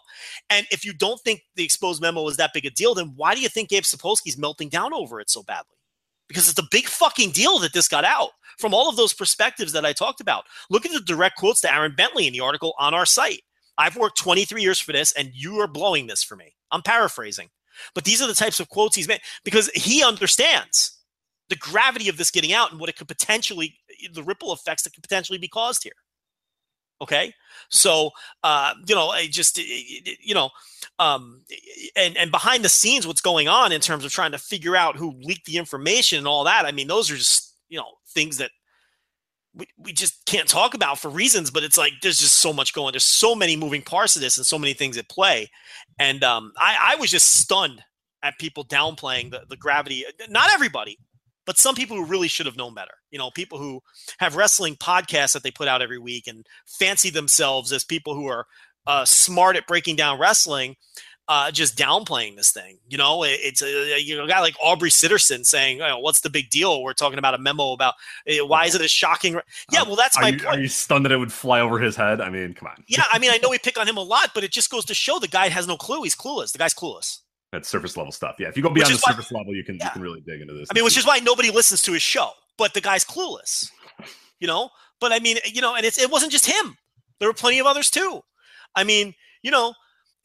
I know you didn't want me to bring it up, and I'm not going to. But TMZ man, same thing. He's putting out tweets saying, I don't see the big deal about the memo." You know, and yeah, he of all people should see what's going on. Yeah, and as promised, I didn't bring up his name. You know, TMZ man, because I know you don't want me to do that because I want to bury him 6 feet under, but you won't let me. I just think we have too much else to cover. But I know, but no. But you know, and he doesn't know what and TMZ man doesn't know the difference between off the record. He has no clue. TMZ man has no clue what what constitutes off the record either. So that guy's so full of shit that I fucking can't take it. But I promise you I wouldn't say his name, so I won't. But yeah, but just so everyone knows I'm about TMZ man. Okay, I'll just leave it at that. But that guy's fucking clueless. Okay, he made an ass of himself, a fucking ass of himself. Doesn't know what he's talking about. Totally clueless. But anyway, but yeah, the memo's a much bigger deal than people are making it out to be. So, and I think the Aarons did a tremendous job. They did nothing wrong. Okay, the Aarons did nothing wrong. They had the memo Thursday. They actually reached out to Gabe to verify that whether the memo was legitimate or not, and to gain comment. And Gabe induced them to phone him, and they called him, and it was all on the record. And what are you supposed to do with that? Any wrestling reporter on earth would have used that gold mine and produced content out of it. I'm sorry, they would have. They just would have. Okay, I'm sure Fightful, who broke the news of the memo first, didn't tip Gabe off. If anything, Gabe should be thanking the Aarons because he brought the memo to his attention, and he could have gotten ahead of it. They gave him a chance to get ahead of it. They gave him a chance to comment and get ahead of the story. And I think Sapolsky handled it very poorly. I really do. And he could have handled it much better. And like I said, Fightful were the ones who eventually released the memo.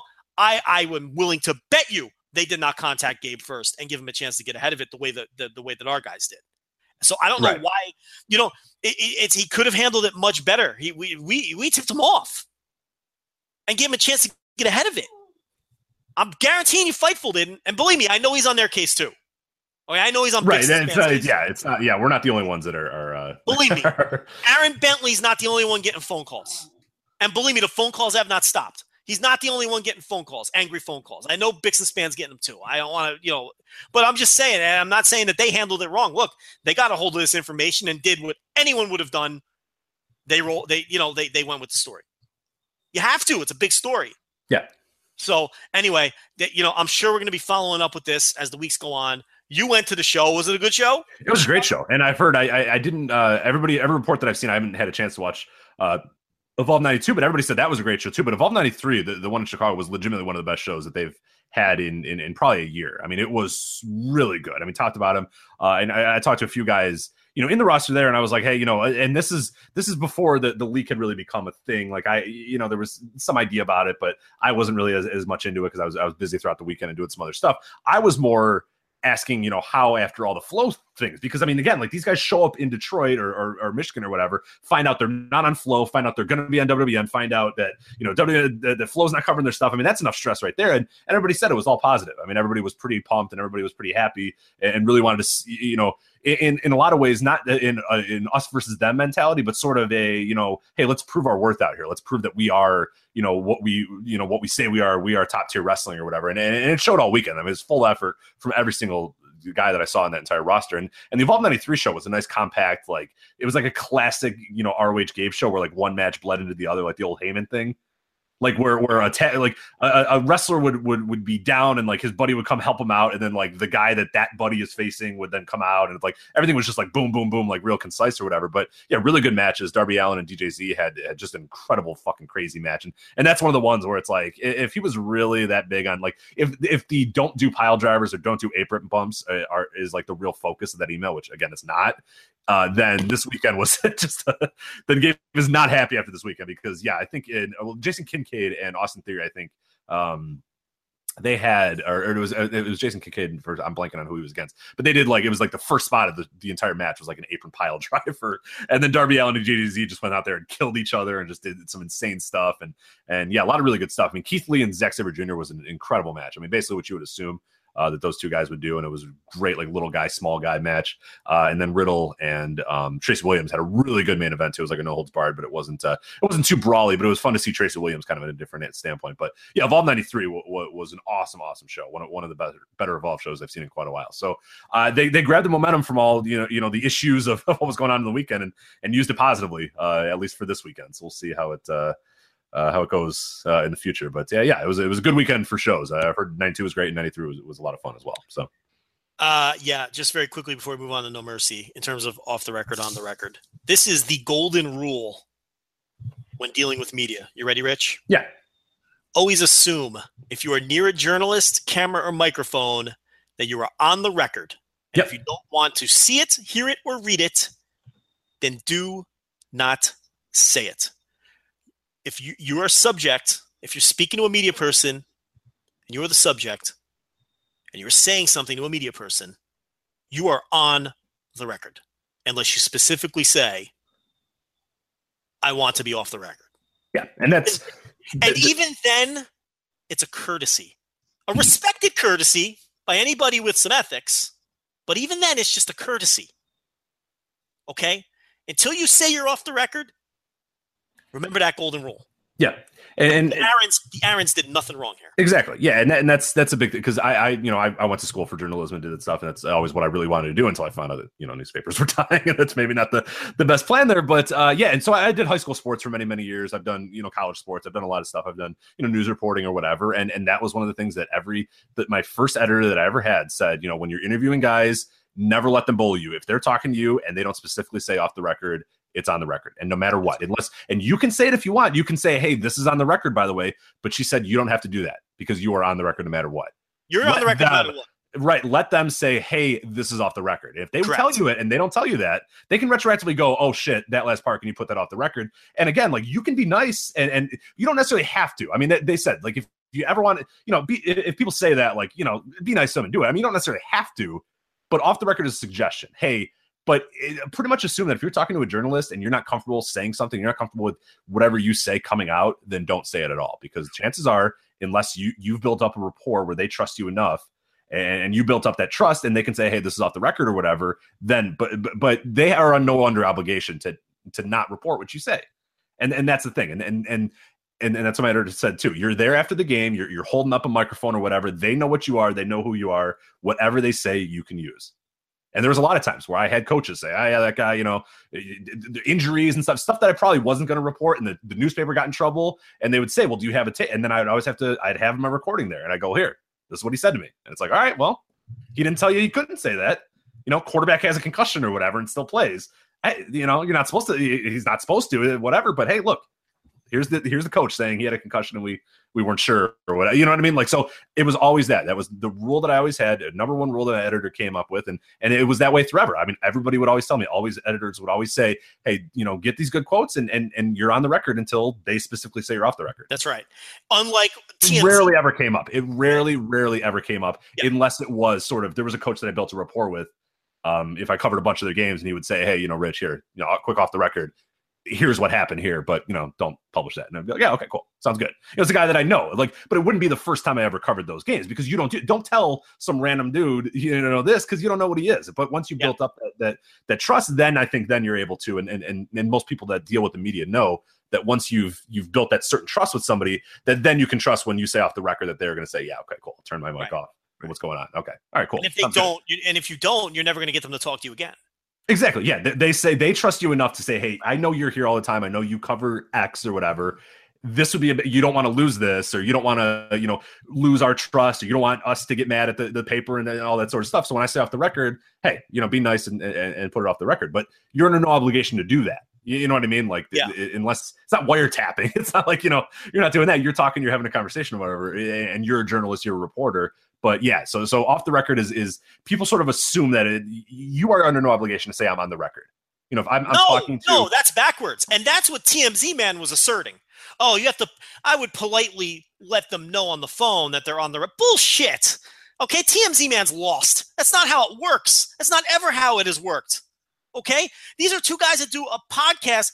These are two guys that cover the promotion. And let me tell you something. Gabe Sapolsky knows that they cover the promotion. He's given them quotes before. And they specifically called him because they were covering this memo. And he called them back, yeah. Yes. And then he induced the phone call. Right. That was an official capacity. It's not on them to say, oh, by the way, you're on the record. It's on him to say, listen, this is off the record. Who the hell is the lead? Exactly. I've talked to coaches before where I would publish a story and I would get a call the day after or whatever, and they would start the conversation by, hey, this is off the record, but this is why I did this. Because I would say, well, they didn't play this guy, and it's weird that they didn't quite do this or whatever. And he would call and this happened a few times, and he would say, hey, this is off the record, by the way, but here's why I did X. Here's why this guy didn't play. Because he, we caught him stealing stuff at school or whatever. But I don't want to tell you that, and I don't want you reporting that he got a girl pregnant or whatever. But that's why he didn't play, and that's why he's not going to play for the next week, type thing. But don't report that, please. And it's like, yeah, no problem, I get it. But he's like, there you go. So and so you don't sound like an idiot. I'm going to tell you why, and so you don't make me look like an idiot for not playing this guy or not doing this or whatever. I'm going to call you and I'm going to tell you. But if the call is made to you, again, like you're pretty much assuming on the record. So then it's that caller's, that guy who's calling the reporter to say, hey, here's the thing, to say, look, I'm saying this thing because of Gabe didn't ask Aaron to call him to shoot the shit. He called him to talk about this.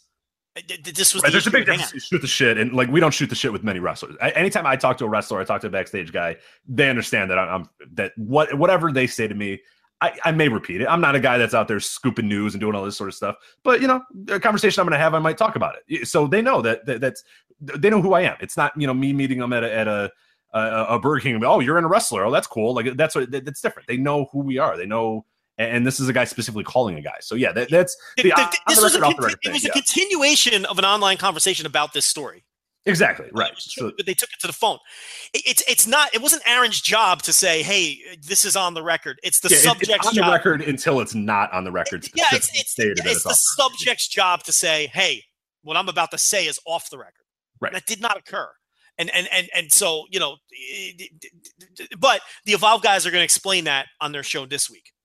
The one that they, their next show coming up. So I'll let them defend themselves, but they did nothing. We got a quick update here. The never-ending saga here. So Gabe Sapolsky, 12 minutes ago, as we're recording this, says, found out who leaked the email. I love Evolve, WWN, and our entire locker room of professionals. Can't wait for 10:14 in New York and 10:15 in Connecticut. You know what? I spoke to you before we started recording, and we were tipped off today by someone who said it was coming. who knows their shit, that the leak was going to be revealed within 24 hours. And what happens? 3 hours later, Gabe's tweeting out that he knows who leaked it. So there you go. Man, Hugh Hefner died too. Oh, really? Yeah, just came across. That's a big 91 years old. American icon and Playboy founder. You want to talk about a man who lived a full life. Oh, Jesus, yeah. Okay. So Ric Flair may be lying about, banging 10,000 people, but I don't think Flair's far off. I don't think he's far, but even if Hef didn't bang 10,000 people, but he banged like 400 really solid ones. You know what I mean? Like, he may have had sexual relations with 10,000 women. Because here's the thing.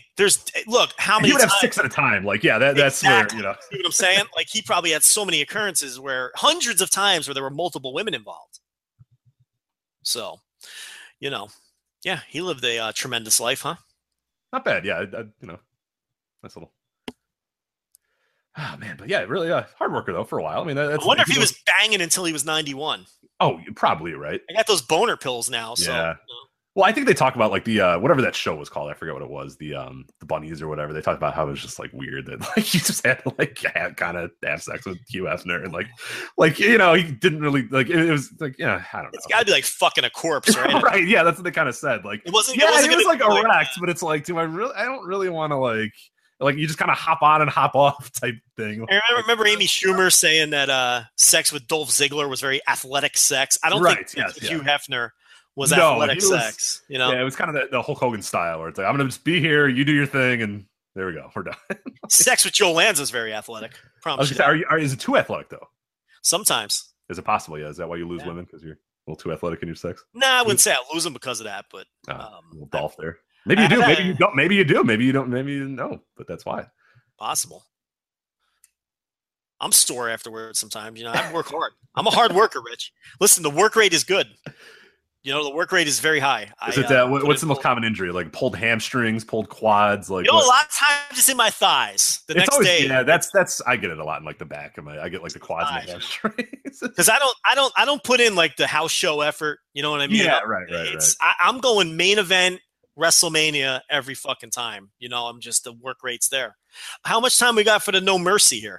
We got about 15, 20 minutes, which is because I could talk about my fucking all night long. I mean, no, let's not. Yeah, let's not. Okay. All right. We can get the lovely Brittany on the line if you'd like. She can give you a first hand. Actually, yes. Yeah, actually, never mind. Let's do that. Sounds like a Lanza Unfiltered yeah, show. Maybe hold that up for something else. Yeah, you and your lady talking about the finer points of. Yeah, that's one where I would want. I want you off the line, like me and Brittany. Like you could do this show with Michelle and me and Brittany. I want to get to the bottom. I want to find out if you are really. I'll tell you what. Listen, I'll tell you what. People are waiting for Lanza Unfiltered to come back, right? Yeah. How about an episode where half the episode is me interviewing the nurse, and the other half of the episode is you interviewing the lovely Brittany. But how awkward would my section be? Like, and here's the thing, though. Your section would be awesome. Doesn't have to be about sex. No topic is off. Okay, it's just off limits. Talking, yeah. And we each get to do 45 minutes with the other one's significant other, and you could talk about anything. Well, that's too long, Joe. I don't know if I can do 45 minutes. Oh, I see. Oh, Rich, you know, you self-deprecating Rich. You know what he's doing? He's setting it up. He's setting the bar low so that when the nurse comes on and I immediately go in to Rich's performances between the sheets there, that he looks better than the bar he's setting. You see what he's doing there? Yeah. Well, that's what Rich is doing. It's always set. That's that technique. I know you. Okay, you're setting the bar low so she puts you over. You know, that way anything she says, you look good. That's a good idea for a Lanza Unfiltered, though. You know, that's not bad. Yeah, it's not bad. That's not a bad one at all. But listen, be warned. We could brand it really weird, like a little wife swap deal thing. That'll be, people. Oh, that's some weird branding. It is. People will be intrigued, right? People are gonna click like, holy shit! It's just like me talking about like, 90s things. Hey, Brittany, what was your favorite Nickelodeon show? Because she's younger. She's like our age, not like you. You're an old fart. But someone called me sir. When's the last time you've been called sir? Oh well, I'm in Texas, so. You're disqualified then. It's daily, you know. I was gonna say, never mind. Like I today I was walking my dog and somebody went, sir, and I was just like, oh god. I just wanted to like crawl into a hole. And they're like, your dogs are very cute. And then like I was like, oh, thank you. And they're like, because I was walking, there's like a park across the street, so I'll walk the dogs there before I do a podcast or whatever. And then they said, oh, your dog's very cute. Oh, do you have a kid that's over there playing soccer? And I was like, no, I don't. Like I just have dogs. Like you called me sir and then assumed that I have a child over there playing soccer, and I'm like wasting time until they're done playing soccer. Yeah, the first time you get called sir, it's like I'm sure I've been called it before, but this one was just like, oh god. Because then they followed it up. I was like, sir, whatever. They're just being polite, and they're like, where are your kids? And I was like, oh god. Well, the first time when it's someone not being paid to call you sir. Exactly right. Yeah, it wasn't a hostess. It wasn't like it was a hotel desk. Yeah, right. Like. Yeah. Like a random person on the street. Yeah, it was like a 12-year-old girl that called me sir and said, I like your dogs. And I was like, oh, okay. Right. And then asked me where my kids were. And I was like, oh. Yeah. You're like, don't call me sir. Just say, hey, man. Yeah, like, hey, call me Rich. Yeah. I feel you, man. Hey, dude, I want to hear dude. Hey, dude, I love your dogs. Like, yeah, they're awesome. Like, hey, we're making this Lanza Unfiltered. That's a great way to bring the show back. Yeah, I think we got to do that. No topic, untouchable. 45 minutes. I don't think you and the nurse can go 45. That Are you kidding me? No, I mean it's going to go like 4 hours. No, that's what I mean. Like I don't know that you can restrict it to 4. I mean, you get her talking about anything and that's a 45-minute minimum. And then you too, because you're the same way. You talk about fucking Jiro for like 20 minutes. Can I give you a little tip when you talk to Brittany? Yeah, what's up? What you have to ask her is, and don't give it away because you know the punchline. You know the punchline already. Ask her celebrity crushes. Oh, you know where that's going, right? Yeah. The listeners will like that because you know where she's going with it. Mm-hmm. It's fucking phenomenal. Yeah. It's phenomenal. I sent that one to the nurse too, and she kind of was just like, I know you sent me the screenshots. Yeah, and then we had a longer conversation because she then came back and was like, "Why did you ask me that again?" Like, yeah, it's baffling, right? It's amazing. And then we had a long, like 35-minute discussion about this particular person and whether he is someone that is like a crush. And her theory was like, I'd like to hang out with him, but not necessarily, never bang him. Not a crush. Yeah, it's not like the same level. No mercy. Not a bangable human. No. All right, let's do this. How much time we got for the no mercy? Like 10 minutes, whatever. Hey, look, I thought everybody worked hard. I didn't have any problem with the effort up and down the card. Not the matches didn't. I thought Finn Balor and Bray Wyatt had a better match than they had at what was the previous event? SummerSlam, I guess, was when the Demon wasn't it SummerSlam? Yeah, I think did they have a Great Balls of Fire match too? I don't even remember. I thought the opener with the Miz and Jason Jordan, I thought they worked very hard. That was an excellent match. Ambrose and Rollins versus Cesaro and Sheamus. I see people calling this maybe the WWE match of the year. I'd like your thoughts on this. I wasn't all that impressed with this match. Wow. Yeah, I don't think WWE match of the year. I thought it was very good, but no, that's lofty. I don't think it was quite that good. I thought it was. Yeah, no, it was good. It was solid. I enjoyed it, but yeah, I don't know if it was WWE match of the year. I mean, I think it was the. Yeah, I'd say it was the best. For me, it was the best match on this entire show. But no, I don't think it was. I don't even think it was the best match on the show. Yeah, we're gonna talk about that here in a little bit. But yeah, no, it was good, but not to that level. No, I thought it was a nice little 3.5 star match. I don't know. I didn't think it was bad or anything, but I thought Reigns Cena was better. I did. I thought the 5-way women's match I thought was really good. That match. Look, I didn't really dislike anything on this show. With the exception of some stuff towards the end. Reigns Cena, I thought it was a good match. I didn't think it was a great match. I thought it was, in terms of John Cena matches where it's a John Cena moves match, I thought the AJ Styles matches blew this match away. I thought even the Kevin Owens matches blew this match away. But I thought it was a really good match. I went 4 stars. See, I thought the first half of this match sucked, so that really dragged it down for me. I mean, the last little part was all right, but the I'm gonna hit as many attitude adjustments as possible, and then you're gonna hit one Superman punch spear thing was just a little underwhelming to me. I didn't like that. I don't know. I liked the whole match until the abrupt finish. So I was the opposite. I didn't think that the first half of the match was as dull as some other people were saying. Maybe that's why I'm a little higher on it than I am on some. Well, actually, this match was pretty divisive, right? There's a lot of people who thought it was really great. Yeah, no, this is like split in the middle. Like people either said it sucked or they loved it, and there's no in between for most people. Yeah, I don't know. I thought it was the best match on the show, so I know we're short on time. Enzo Neville. Now Enzo wins the title. I think I have unique thoughts on this. I'm not really against this. I think that here's the thing. I know last week I talked about, and we were but the thing with Enzo going to 205 Live, and the thing with putting the title on Enzo. Let's look at it. Look, I love Neville. I've loved his run, but I thought they cheapened it when he lost to Tozawa. But the Enzo thing, here's my perspective. Nobody watches 205 Live. It hardly ever even finishes in the top 10 on the network. And if they want to commit themselves to this thing, they have to do something to get people to watch it. We've talked about how Enzo is a talented guy. He's not a great wrestler, but he's a talented guy. And I said a few months ago on the show, I think there's a role for Enzo Amore. I just don't know what the fuck it is, right? But he's a guy that I would try to find something useful to do because I think he's talented in many ways. They do the double turn with Neville and Enzo during the TV that followed up this show. And I got to tell you, Rich, oddly enough, I'm more interested in 205 Live now than I was before Enzo Amore came to the show. And isn't that the whole point of putting him on 205 Live? And here's the thing. It doesn't bother me because I am long past the point of 205 Live being what the Cruiserweight Classic was. We have to get past yourself and stopped it. Yeah, I was pissed in the moment when Enzo won, and then I realized, why do I care? It's 205 Live. I don't give a shit. Like, it was brief where I was like, whatever. Like, it's not going to be good, and I know it's not going to be good, and I've distanced myself from it. I turn it on sometimes. I laugh. I enjoy it sometimes. I put it on in the background. It's background noise now. It's not a show that I have to watch, and it's not a show that I'm going to care about what happens anymore because they've destroyed that. That was a year ago. Was the Cruiserweight Classic. That might as well be 15 years ago. This is a completely different show at this point. It's 205 Live is Little Guy Raw, and the sooner that you accept that, it's like, look, I think putting Enzo Amore on that show and putting the title on Enzo Amore and making him the headliner of that show, I think it's a good business booking decision because I think it's worth it to try to get people to watch it because as the show was, no one was watching it. They just weren't. As much praise as we toss at Neville for being the best overall, I think he's the best overall performer in the company this year. I don't know where you stand. I would assume you think he's near the top, if not the best. I think he's the best. With all that said, no one was watching this show that was built around him. So from a business perspective, and this is a business, I don't mind throwing Enzo at the wall to see if it sticks. Is he going to have great matches? No. But listen, he closed Raw this week. So they believe in him to some extent, or at least they're going to get behind him. It's worth a shot. Let him headline this network show. What damage can it do?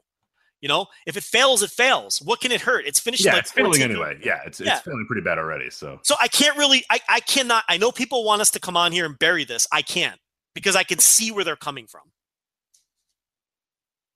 Is that a hot take or what? No, not necessarily. I think a lot of people have resigned themselves to that fate after the Enzo win, and I think it's people are looking for the positives in it now and realizing. Yeah, I think in the moment it was just kind of like, and I tweeted out too. I was like, oh, fuck off. Like that was just because we talked about it again, where like Enzo's just a chump, and then he comes onto your brand and wins your title or whatever. But when the sooner you realize that it's not going to be what you think it's going to be, and you realize that it is a chump show filled with chumps who are a certain weight, but that it's going to be exactly like Raw and it's exactly like SmackDown. It's storyline based on it. The sooner you just kind of realize that, and the sooner you just resign yourself to that fate, then you can maybe enjoy some of the little aspects of it. And that's really, I think after the Enzo win, it was kind of a snap. Like, all right, look, it's not going to be what we think it's going to be, but let's try to find some way to enjoy it, I guess. Cruiserweight Classic is long dead and gone. It's ancient history. It's gone. Enzo's a good promo. They give him plenty of promo time on that show. I don't know if you watched this week's show.